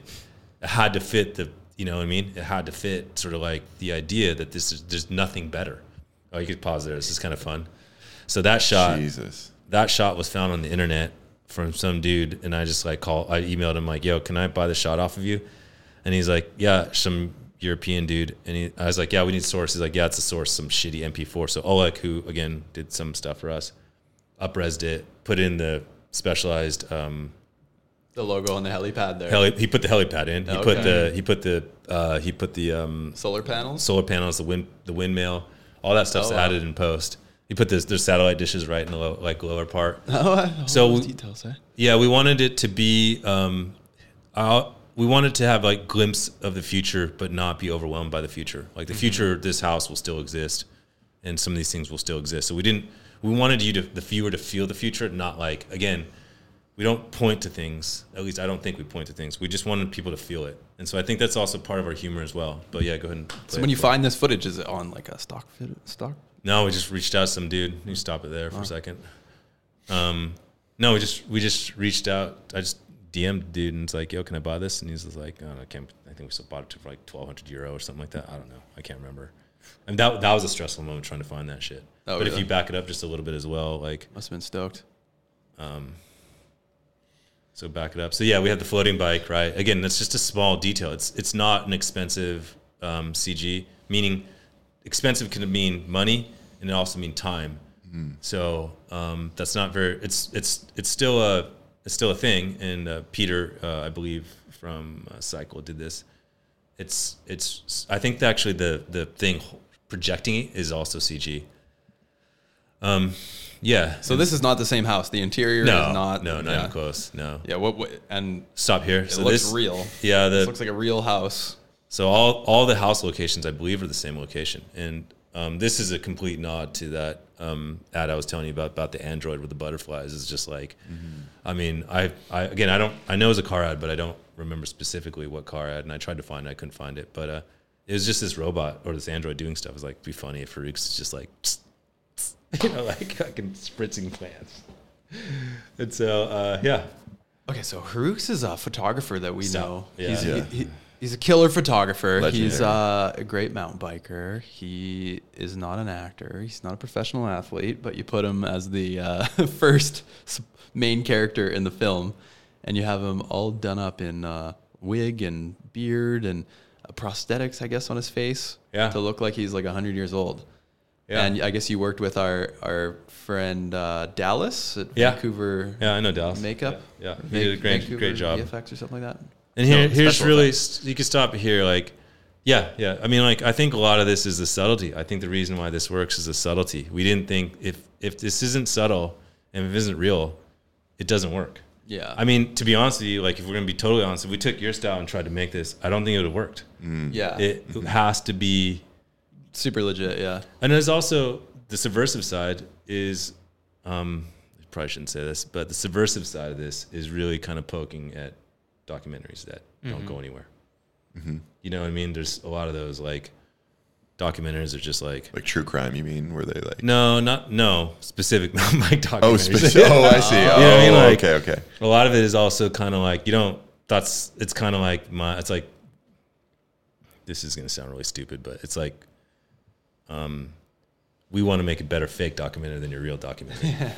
And so people don't see it as a documentary, but this is a documentary, right? And so there's really good documentaries, and then there's those documentaries where like, such and such person is an amazing writer. I love writing with such and such person. It's so what? You know what I mean? There's no stakes, right? There's no stakes to this at all. There's no stakes to the story whatsoever. It's a really stupid concept. What's the process of getting this makeup done on each of these characters? It takes like 4 hours. This is actually my favorite sequence. It takes about 4 hours. Jeez. Of what? What's Maybe stop it if you don't mind. First they have to get cast, so they had to go to Vancouver to get like their face, like they put something over they got face. plaster in the face, got straws up the nose. Yeah, if you're not if you're claustrophobic, you're fucking hosed. Yeah, And then from there they get the latex, and they had like, it's basically like skins. It's like face skins, you know. And these hair and these wigs are really expensive. You just rent them, the hair, and they degrade very quickly. So like a movie like Benjamin Button's, I don't know how much makeup Brad Pitt had on or whatever. Like the amount of time it takes to do that shit is insane. And I mean, in some ways we're small. We have Dallas and maybe his assistant, you know, in those movies they have, I don't know how many people on makeup for that, but like, yeah, this stuff degrades really fast, and you have to be really careful when you're on set with it. But yeah, I mean, it takes 4 hours to get put on, and it takes like 2 hours to get taken off. Does it take some effort to make it look real? Because it looks quite real in these shots, but are you tinkering quite a bit with the light and the angles? No. It just looks awesome. They did a good job, yeah. Wow. I mean, the one thing is that, and I don't know, the one thing is that all their hair is kind of the same. They kind of all have the same look, and ultimately, like, again, we're middle of COVID, we're time, distance, space. It's like they probably would have had different setups. But again, I'm not going to go back and rewrite and say I'm complaining. Like, they did a fantastic job, and he called me, Hunter called me with his makeup on, and I about fucking cried. I was laughing so hard. I was like, this is going to work. Again, you never really know if things are going to work until you can kind of see certain things like, yeah, this will work. Well, it really helps to get non-actors in a costume or wardrobe or something fun so they can feel like the character, they can fit the part. Yeah. I don't know if this is true, but did you have them go through some actor training prior? Yeah, 100%. That's cool. Yeah, this guy, Christopher Marquette, he helped us on the last Rock Shock shoot too. He's a real sharp guy. He's been in a lot of movies. Real fantastic dude. He was in The Girl Next Door. He was in one of my favorite movies, which is Just Friends, where Ryan Reynolds the Canadian, is that Ryan Reynolds? Yeah, Ryan Reynolds. Yeah. Ryan Reynolds is the guy in the fat suit, and then all of a sudden he gets like super hot dude, and then like Anna Faris is basically playing a messed up pop star, and they like have to like land, and Amy Smart's in it. It's one of the dumbest movies ever. It's so funny. He's in the fat suit like the whole time. No, he's just in the in the beginning. Just in the beginning? Oh, okay. Yeah, I really like stupid movies, and it's one of my favorites. It's a Christmas movie. It's a good stupid movie. Yeah, and Chris is the younger brother. Yeah, I know who you're talking about. Yeah, he was also in Barry recently. Yeah, he's talented, and so he was in Dustin's feature that Dustin did. He started Dustin's feature. Dustin did a low budget self-financed feature, and it's really good. And so they've been friends ever since. And Chris and his wife met on that feature. She was an actress, and so yeah, we just was like, we just had to. I don't know, man. It was real risk. This does not work if it's off at all. Like totally. You have a very narrow window to make this to work. And, all right, let's cut to the most infamous scene here, in my opinion. Which you gotta back it up. Though. I gotta back up this sequence though, because this sequence right here. I don't mean to take over. No, it's okay. This sequence is by far my favorite in subtlety. His eyes. Mm-hmm. There's a bunch of radio banter here. We just record ourselves with radio banter. Like all this stuff is so like subtle. Yeah, it's good. Yeah, I noted that when I watched it this morning, that just moment of him blinking and kind of like thinking really sells it. Mm-hmm. Yeah, and like we cut lines of dialogue out of there just to give it that moment. Yeah. Look at those lens flares. How many days did it take to shoot this? Like the light is amazing in all the shots. I mean, it's a long film too. Liam Mullany and Liam and Harrison, Harry behind the lens. Yeah, this Incredible. is fun too. Yeah, and when he sits, that by far from here to here is like my favorite sequence in the movie. Those dudes were on the trail for 10 days, I think, and getting up at 3 or 4 in the morning and only shooting one shot. This is a funny moment. Yeah, we got to play audio on this, please. Was that the moment? Is that which moment? Where he says shirt on or shirt off? Yeah, that was my big laugh. That was all right. Shirt on. Or... What can you tell us about that day? That's Matty Miles. Well, yeah, we were there. Yeah, you guys stop it there. I'll tell you a story about that. Is that ad-libbed or? No. Dustin's the better writer for sure. I wrote the first draft of this because I kind of knew the story, and then I sent it to him. And like, there's lines in there that are clearly his, but that was mine. Like, it was like, okay, he's gonna be in the cabin out. So the cabin in the woods stuff was straight from this story of in Siberia, like this family escaped Russia's Revolutionary War or something like that, and they lived completely unmolested, untouched for like 30 years in the middle of Siberia. And this fucking helicopter flew in and basically was like doing some geography stuff or whatever, and saw him like after 30 years, and came down, and then they brought him basically to Russia. They all died because they all got disease, and that's not the fun part of the story. But that whole sequence is part of that, right? So he comes in, he's out in the woods by himself, waving him off. That comes from that Wikipedia article that I read. And then when I felt like, well, okay, so he's gonna be in his underwear, like no fucks given, and then like, how do you say someone's crazy without saying like, I'm crazy? You know, it's like, well, do you want this shirt on or do you want this shirt off? Like he's, you know, it's like saying something else. Like I think we play a lot in that space that our scripts is like you're saying two things at once. You're also like setting the scene and like letting people know about this character. Yeah. Without being like, hey, I'm an idiot and I don't know what I'm doing, you know? Yeah, it's real quick. You just cue it in real quick. One line of dialogue or whatever, 2 lines. Show don't tell. Yeah. Ooh. I was going to suggest we cut forward to the underwear scene. That's in the bath where he's waving the TV off, the helicopter off. Yeah, that's prior to that. So it's right about there, yeah. Yeah? Yeah, you'll see him in his underwear in a second. All right, You just want to see Matty Miles in his underwear. How did they feel about that? Riding bikes in underwear, in Crocs, and old man. Oh, we were dying laughing. prosthetics. Like when he waves, like when he takes his left hand and just waves like that. It's so funny. Yeah. How did they feel about it? I don't know. I don't remember that. I don't remember how they felt about it. I just remember laughing my ass off. I remember thanking Matt for doing it. And obviously Haruk snapped the thumbnail, which went viral, which also contributed to the success of this. Mm-hmm. But yeah, I mean, I just remember being real thankful that he did it because I thought it was really funny. Where'd you guys buy the underwear? It's like the proper type of underwear. It's like dude. a little bit slack. It's gotta be a Walmart. I just said it had to be tidy whities, and I don't know. They went from there. I wasn't on the ground for this. I mean, we were supervising this from afar. We were actually shooting something else. We were actually shooting Odell in space at this point. Oh my god! And so like Harrison will tell you a story, and Liam will tell you a story about, like, again, when we get to the bike buried business, they didn't bury the bike. They sent me this clip, like, look at this clip, like the bike's not buried. You got to bury the bike.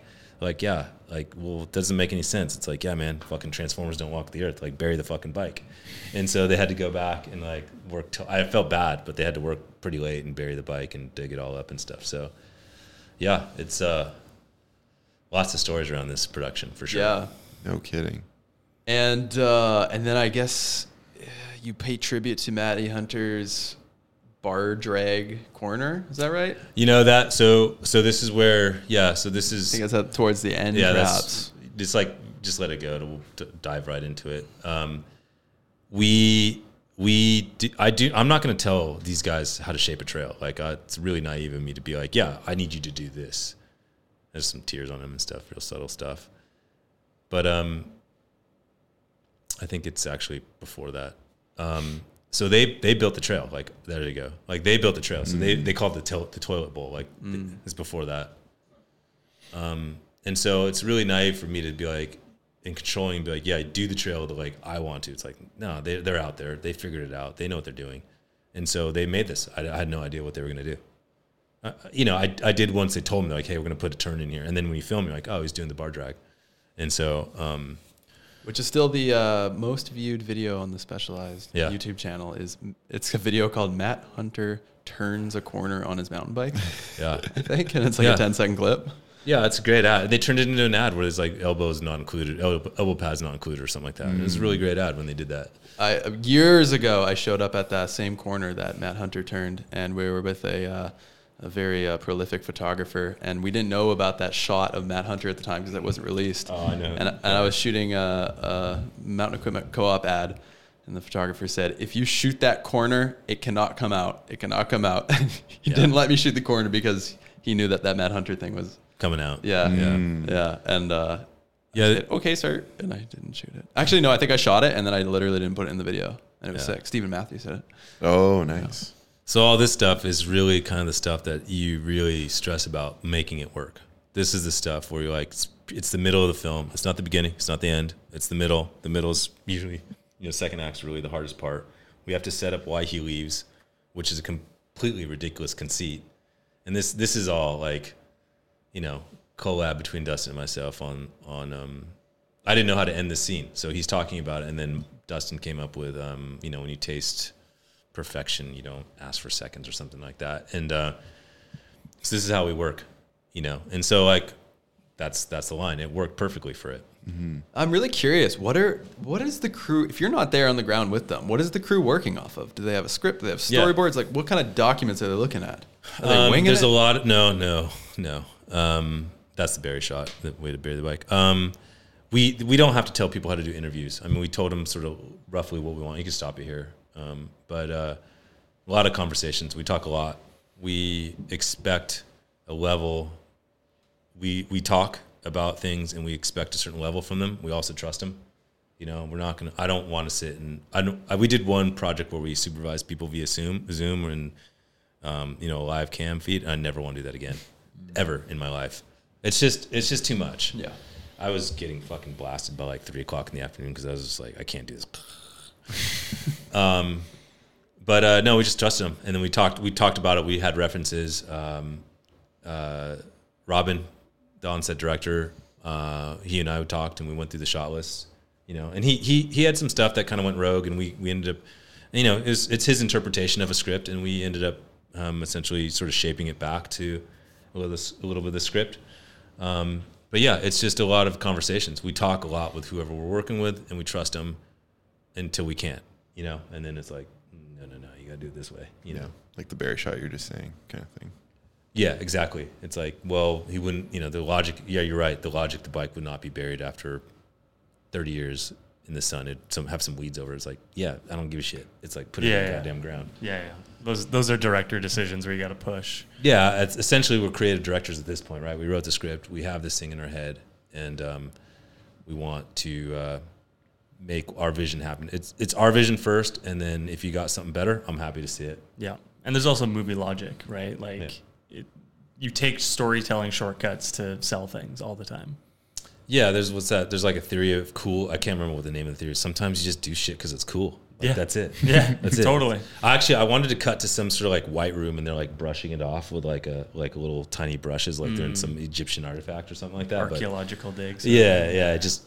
I mean, we also had a middle section where we sold Matty Miles as a celebrity. It just we couldn't pull it. It was like a full international man of mystery why he disappeared. And I mean, some things work out better and there's two different endings too, and it's shaped out the way it is.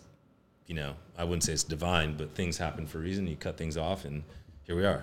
But the ending was supposed to be, if you play it forward, hit that volume a little bit there. You hear that? So with the end scene here, once again, the bike is floating. This time, not on fishing line, but on hover modules. So this is everything was just to deliver these things, these three. Let's turn that down a little bit. What went in there, Mr. Miles? Stuff. That's a great line too. That's Dustin, yeah. Stuff. Can I? So, yeah, this ending was a lot of work. There's a lot of work to see if this was going to work. You know what I mean? And we tried a few different things, and it's a recap of his life, right? Mm-hmm. You know, essentially. And this is a great shot. We had to end it on that shot. It was just a beautiful shot. He's got that flow, Matty Miles. Got that long bike in the air. Hair. And another bike in the air. That was tougher to do because it was handheld. But how was the bike hanging? Fishing line? Yeah, but it's still harder to paint it out and all that stuff. Yeah. But oh god, we were gonna have an ending where all that last sequence was in his Matty Miles' head, and he was on the bike, and he's like falls over. I was like, that was sick. And so, like, it just didn't really work out the way it was shot. And so the ending is what it is. But we were going to have, like, the whole last sequence is really technically in his head. This reminds me that we did a project that people could have said, this reminds me of a Sabretooth production, because we hung a bunch of bikes. Yeah. And after we had got through the writing process, I realized, oh, God, wait, this is kind of like it's hanging bikes in the Specialized thing. Which one was that? Our Project One, where we did the robot arm thing. Yeah, that was really slick. I don't know what it was about, but it was really slick. It was about bikes in space. Yeah. Sometimes you just want to do something that's cool, right? Yeah, 100%. I'm not being critical. Don't take that as a critique. I'm just kind of laughing. But yeah, this is kind of my subversive masterpiece about slightly subversive, but. And how was the reception on this project? Gratifying. You never know, right? So it comes out, and what's the top comment there? Okay, whoever was in charge of this deserves a serious raise. Ooh. Now, do you print that out and bring it into the boardroom at Specialized next week, or? Nah, we're not that way. We're pretty quiet. I mean, to be honest with you, like, I like talking about the academics of things, but like we don't. I mean, we barely eke out a social media channel. Like we're quiet. You know, I don't know what it is. I don't know why, but we're just happy that things work and people are happy. And, Mike really liked it. He's told me several times. I mean, he's a year later be like, hey, this is Ian. I'd see him on the trail. The dude still rides, and he'd be like, this is Ian. He did the perfect lap. I was like, they're like, yeah, Mike, we talked about that last time, so it is gratifying that, I mean, you also want to forget you did this. I'm not going to sit there and be like, yeah, you remember me? I'm the dude that did the perfect lap. It's like, give me a break. So you just move on. And I always joke, I don't know if it's a joke, but it's like, I'm sure you guys feel this. I call it chasing the dragon. Drug users will always chase the dragon, right? So they need a bigger high. And so I'm assuming this is the highest of the high right there for this brand. I mean, so you're always chasing that high, essentially. And then it's a tough one to beat. Yeah, I don't agree. I don't think you ever do anything like this again. I mean, we did some subsequent little smaller ads that were kind of goofy, but like, if they're like, yeah, I want to do Stump Jumper and do this perfect lap too, I'd be like, yeah, good luck. You know what I mean? Like, it just doesn't happen that way. Yeah. What do you do when people ask you, hey, that was great. Can you make another? Can you do a follow-up? We did that, and it just the first Stump Jumper film, the first Levo film we did was essentially a sequel to that, and And I actually I got hired from Bowley to do some swim goggle thing. They're like, we like this. Could you make this for these swim goggles? Essentially, I'm going to tell you, I never want to do that again. It's not, you don't want to repeat yourself, first of all, because like you feel like you're in 5th grade. It's like you ever have those dreams when you're like, I'm in 5th grade and I graduated and I'm in high, it's like you feel like you're back in that chair again. And it's really, and unless you're making The Godfather 2, it's really hard to make, or Empire Strikes Back. Like, it's very rare that sequels are great. Agreed. It's hard. Yeah. It's hard. It's the burden of success. Mm-hmm. Yeah, you guys did a couple sequels to your stuff, right? So How to Buy a Bike and then How to Buy an E-Bike and all that sort of stuff. But you evolved the story, right? So and it's like, oh, can we do a sequel of that? That one did so well. And it's like, we don't want to. Yeah, I'd advise whoever marketing person's listening to this, don't. It's just not. Don't do it. Yeah, just do something new. Yeah. Think of something fresh. Yeah. It's I think what's the word? Effort. Should we play a little game, or are we still got? Oh, actually, what's up? I was just curious. No.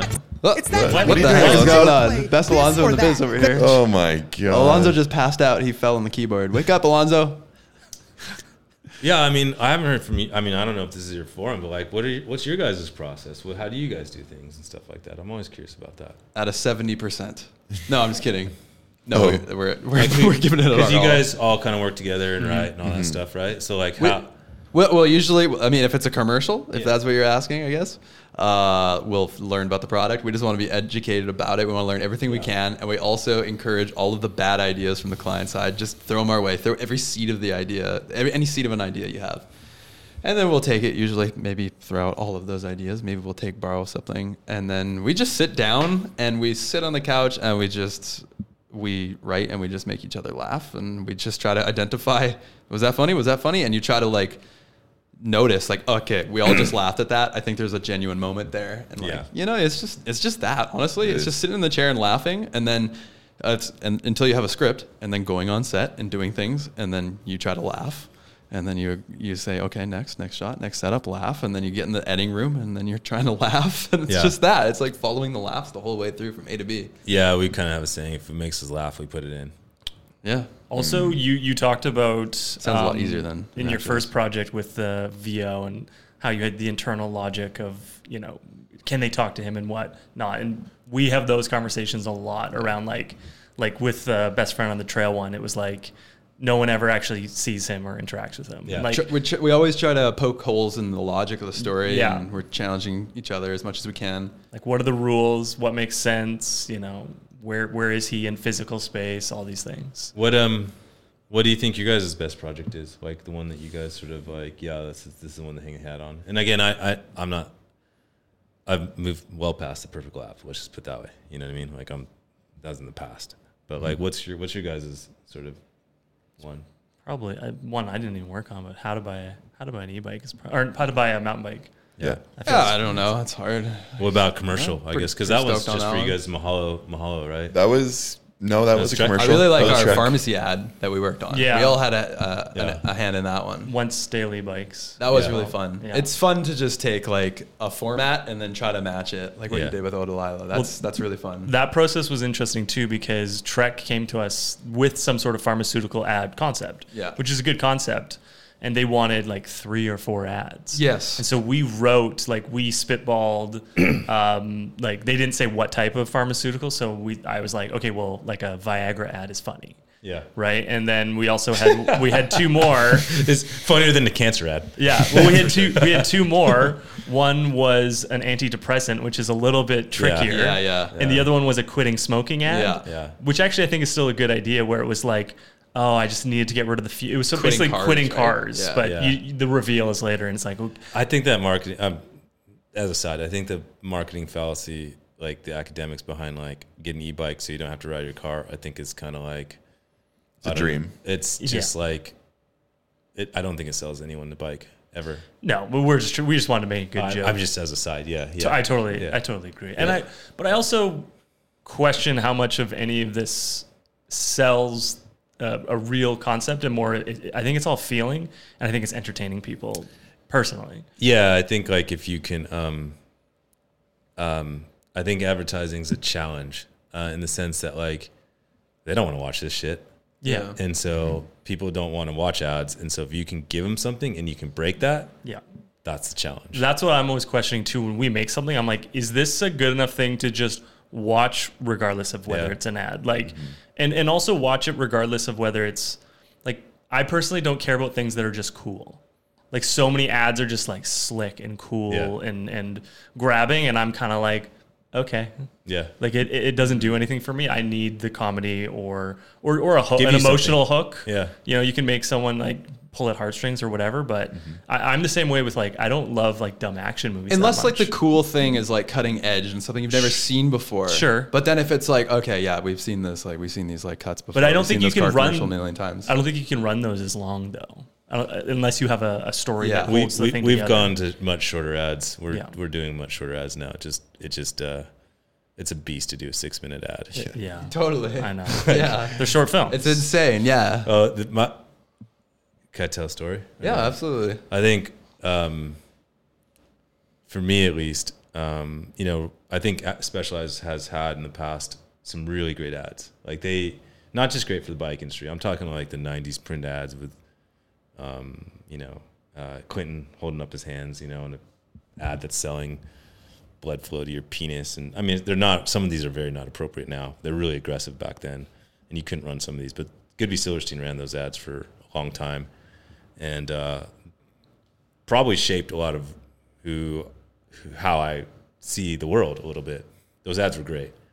And so we did a meeting. There's a new creative person coming on board, and Rich was presenting his best hits. Rich Silverstein was presenting his best hits of his ads.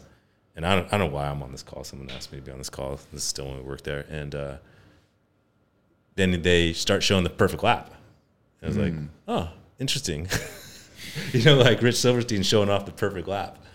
And he didn't know I was on the call. And he's like, oh, yeah. And he's like, wow, it's too long. We cut it down for you. I was like, they totally cut it up and all that stuff. But that was a pretty surreal moment for me to watch fucking Rich Silverstein from Goodby fucking Silverstein present your ad and saying it was a great ad. So, yeah. Sweet. That was kind of a nice sort of capstone to that whole thing. I'm thinking about our process more. I feel like it's very similar to yours too. And I'm thinking about the post process. It's just that's the most mentally taxing part, because it's like we do a lot of this internally, right? We edit a lot of our stuff. I don't know, there's a lot of homies that work on our stuff. And so you have to be very gentle with the feedback and not upset people, but then also have to be ruthless at the same time and just get shit done. And man, you have to like, there's a fine line of like kind of like spoiling the whole creative process with a stressful post-production process. Yeah, we delivered 6 ads for RockShox, I think, I don't know, maybe a few weeks ago. And it was fucking tough. You know, when you're doing 6 ads and you're going through all those cuts and all that sort of stuff, it's tough. Someone put a lot of effort into something, and you just think that it would be better off if you cut it out entirely and cut the fat. And it's like sometimes you're killing your honeys. Mm-hmm. Yeah, we have no problem with that. Killing your darlings. We have no problem with that. It's like if it doesn't work, it's out. Like it just doesn't. Yeah, it's out. We're not DPs though. We're not DPs at heart. We don't like. Yeah, I could point a camera and tell Harrison or whoever I'm working with, like, I want to fucking 25 here and this, and like I guide that, but that's a great shot. You can't cut. It's like, yeah, I can cut. You know, like it's no problem. Just like that. Yeah. I think we had one more question before we jumped into our game.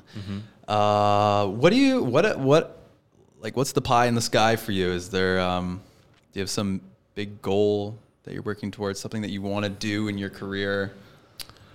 Yeah, I mean, we're a bit of a hybrid agency at this point, so we're writing everything, and I mean, the RockShox stuff is like for the only gold that matters was stuff that we wrote, and so we're learning how to be an agency in some respects, and that's hard.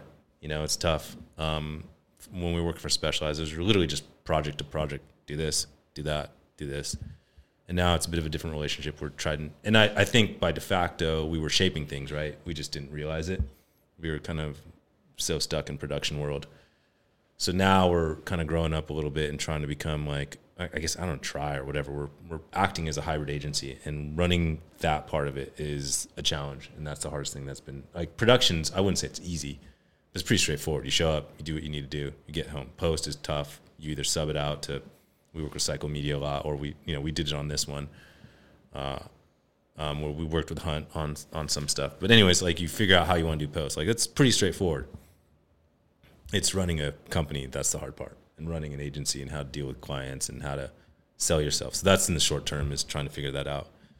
I think if you were to ask Dustin and Materialize here, eventually we'll probably want to do our own TV show and do some movies. And he's already done a movie. I did a short that, went around. It was like kind of like this noir short that I filmed at a convenience store that was right by my house. Yeah, what's in the envelope?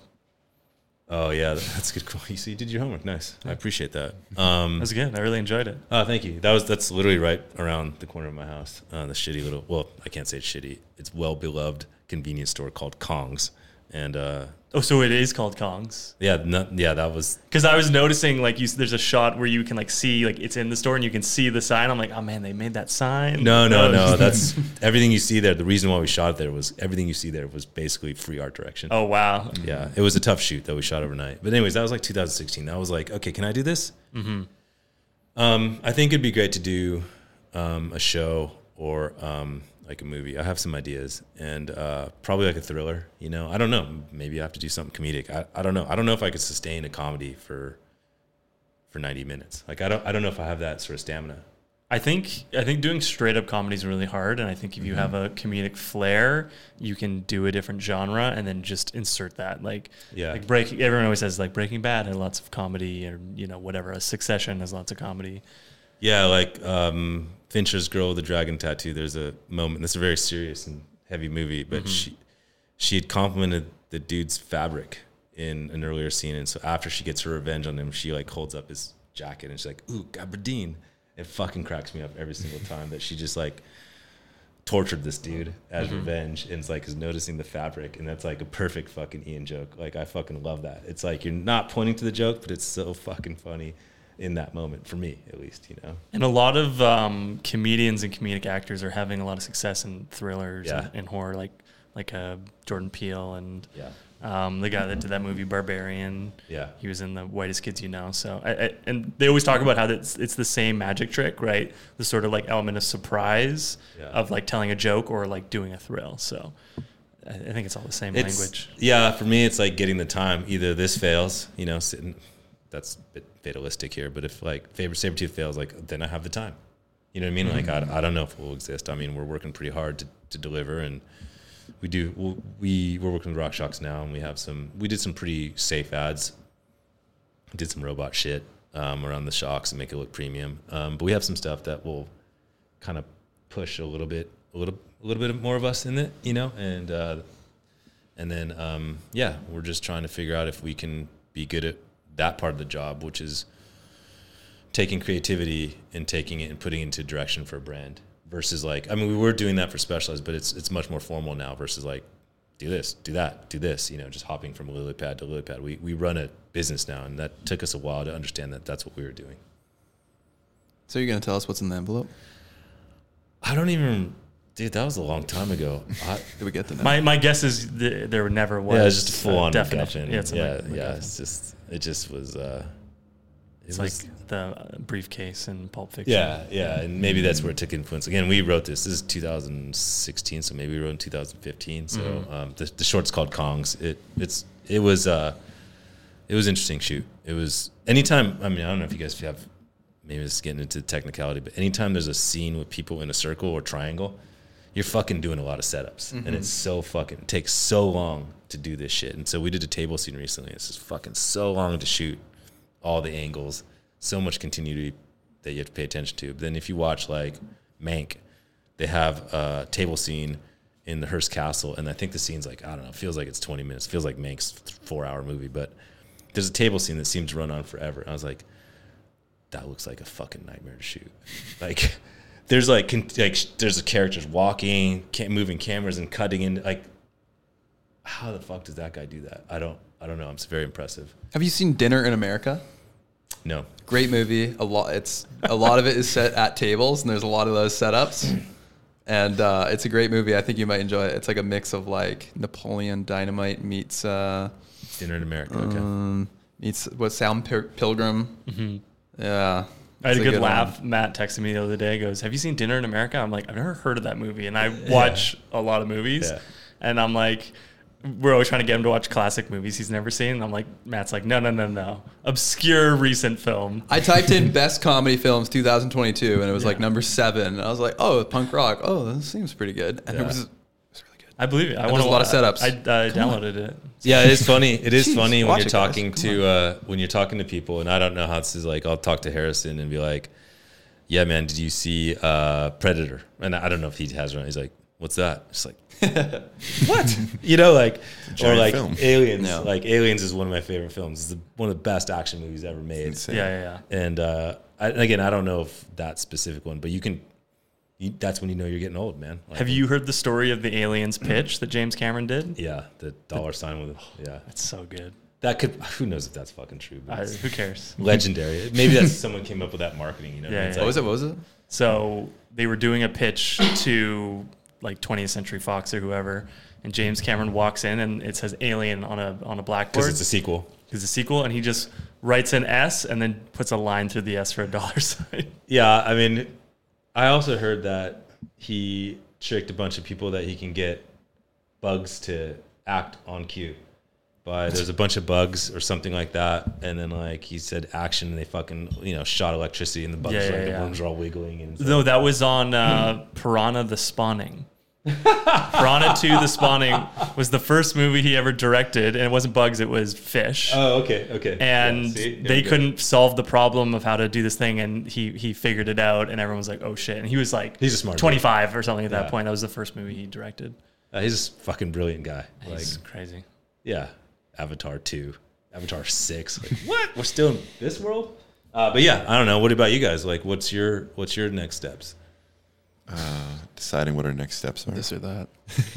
Was it all behind like the curtain? No, it's more. We don't even know. Yeah.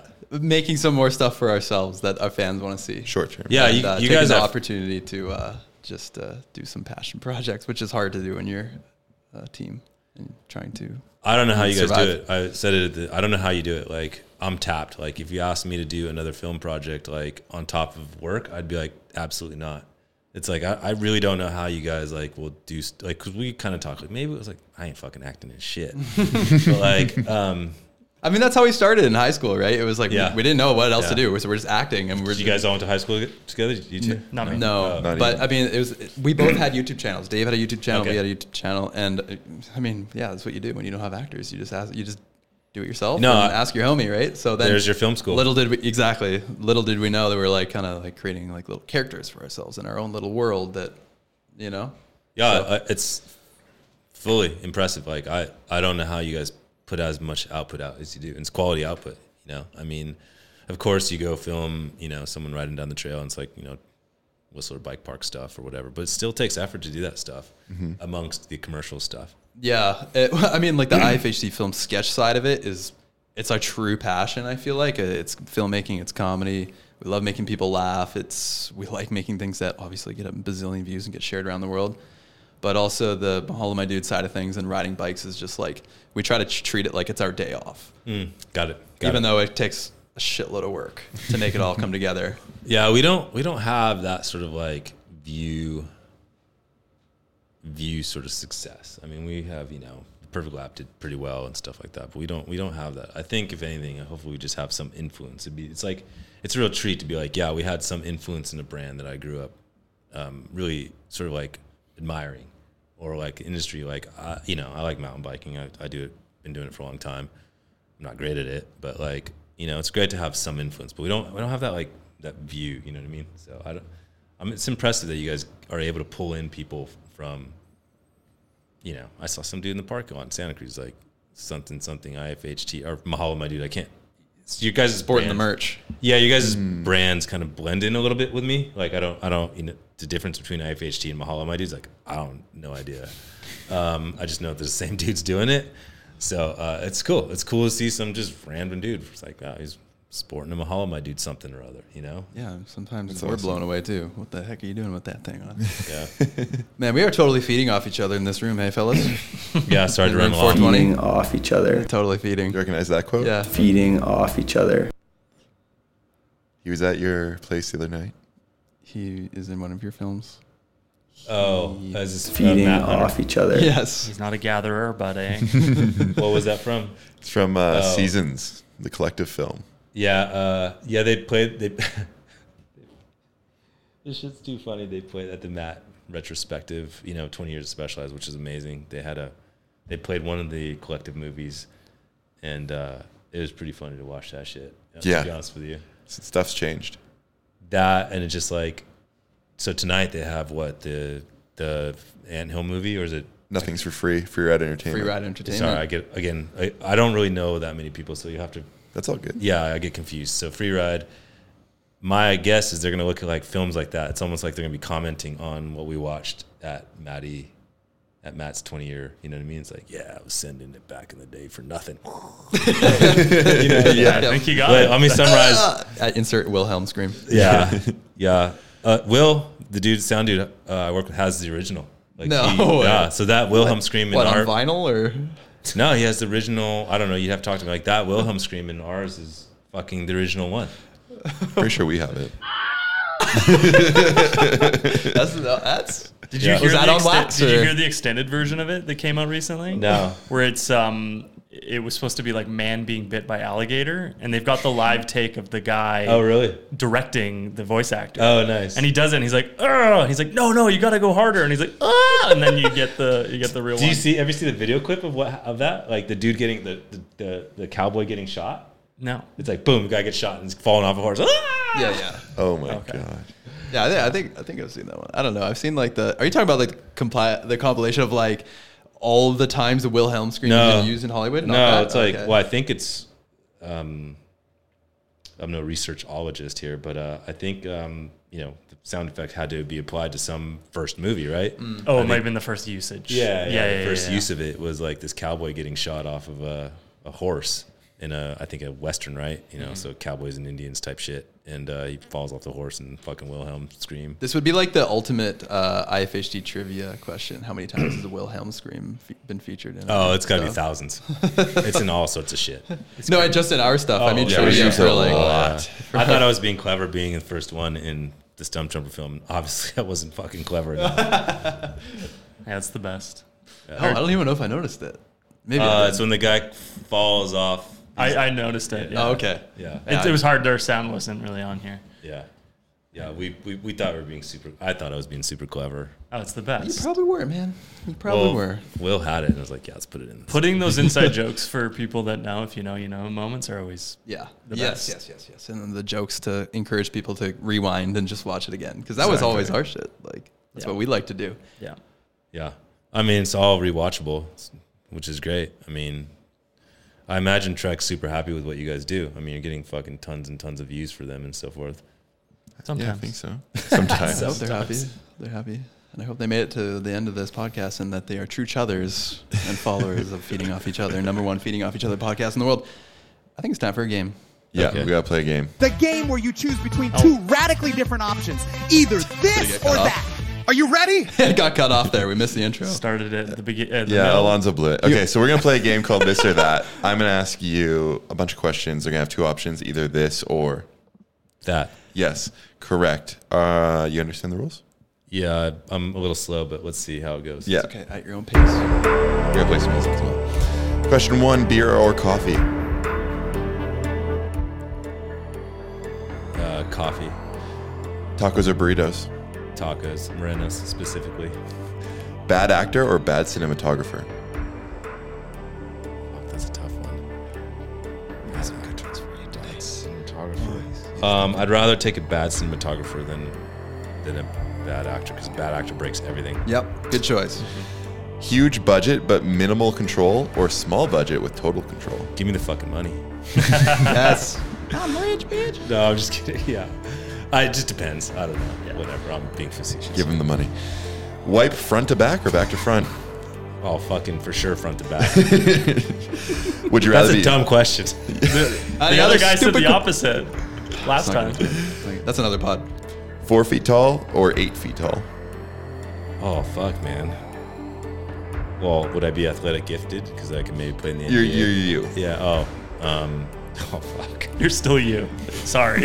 Honestly, probably 4 feet tall. Aww. You're the first person to say that, and I think that's the right answer. Yeah, it's really bad to be that tall. You fucking hit your head on everything. Flying would be a nightmare. And you die young. Yeah, exactly. Your heart can't pump that much.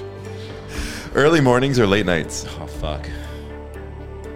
I guess, I'm getting older, so probably just early mornings, even though I do not get up to an alarm clock these days. I'm just like, well, unless I have a shoot or something like that. I just fucking roll out of bed at 7:30. That's early. Batman or Spider-Man? Batman. He's more my personality. Latte or Americano? Americano. Travel back in time or to the future? Like, would I stay there? Yeah. Man, if you travel back in time, you know some shit, so you'd be fucking moving good. So let's go back in time. Bad brakes or bad suspension?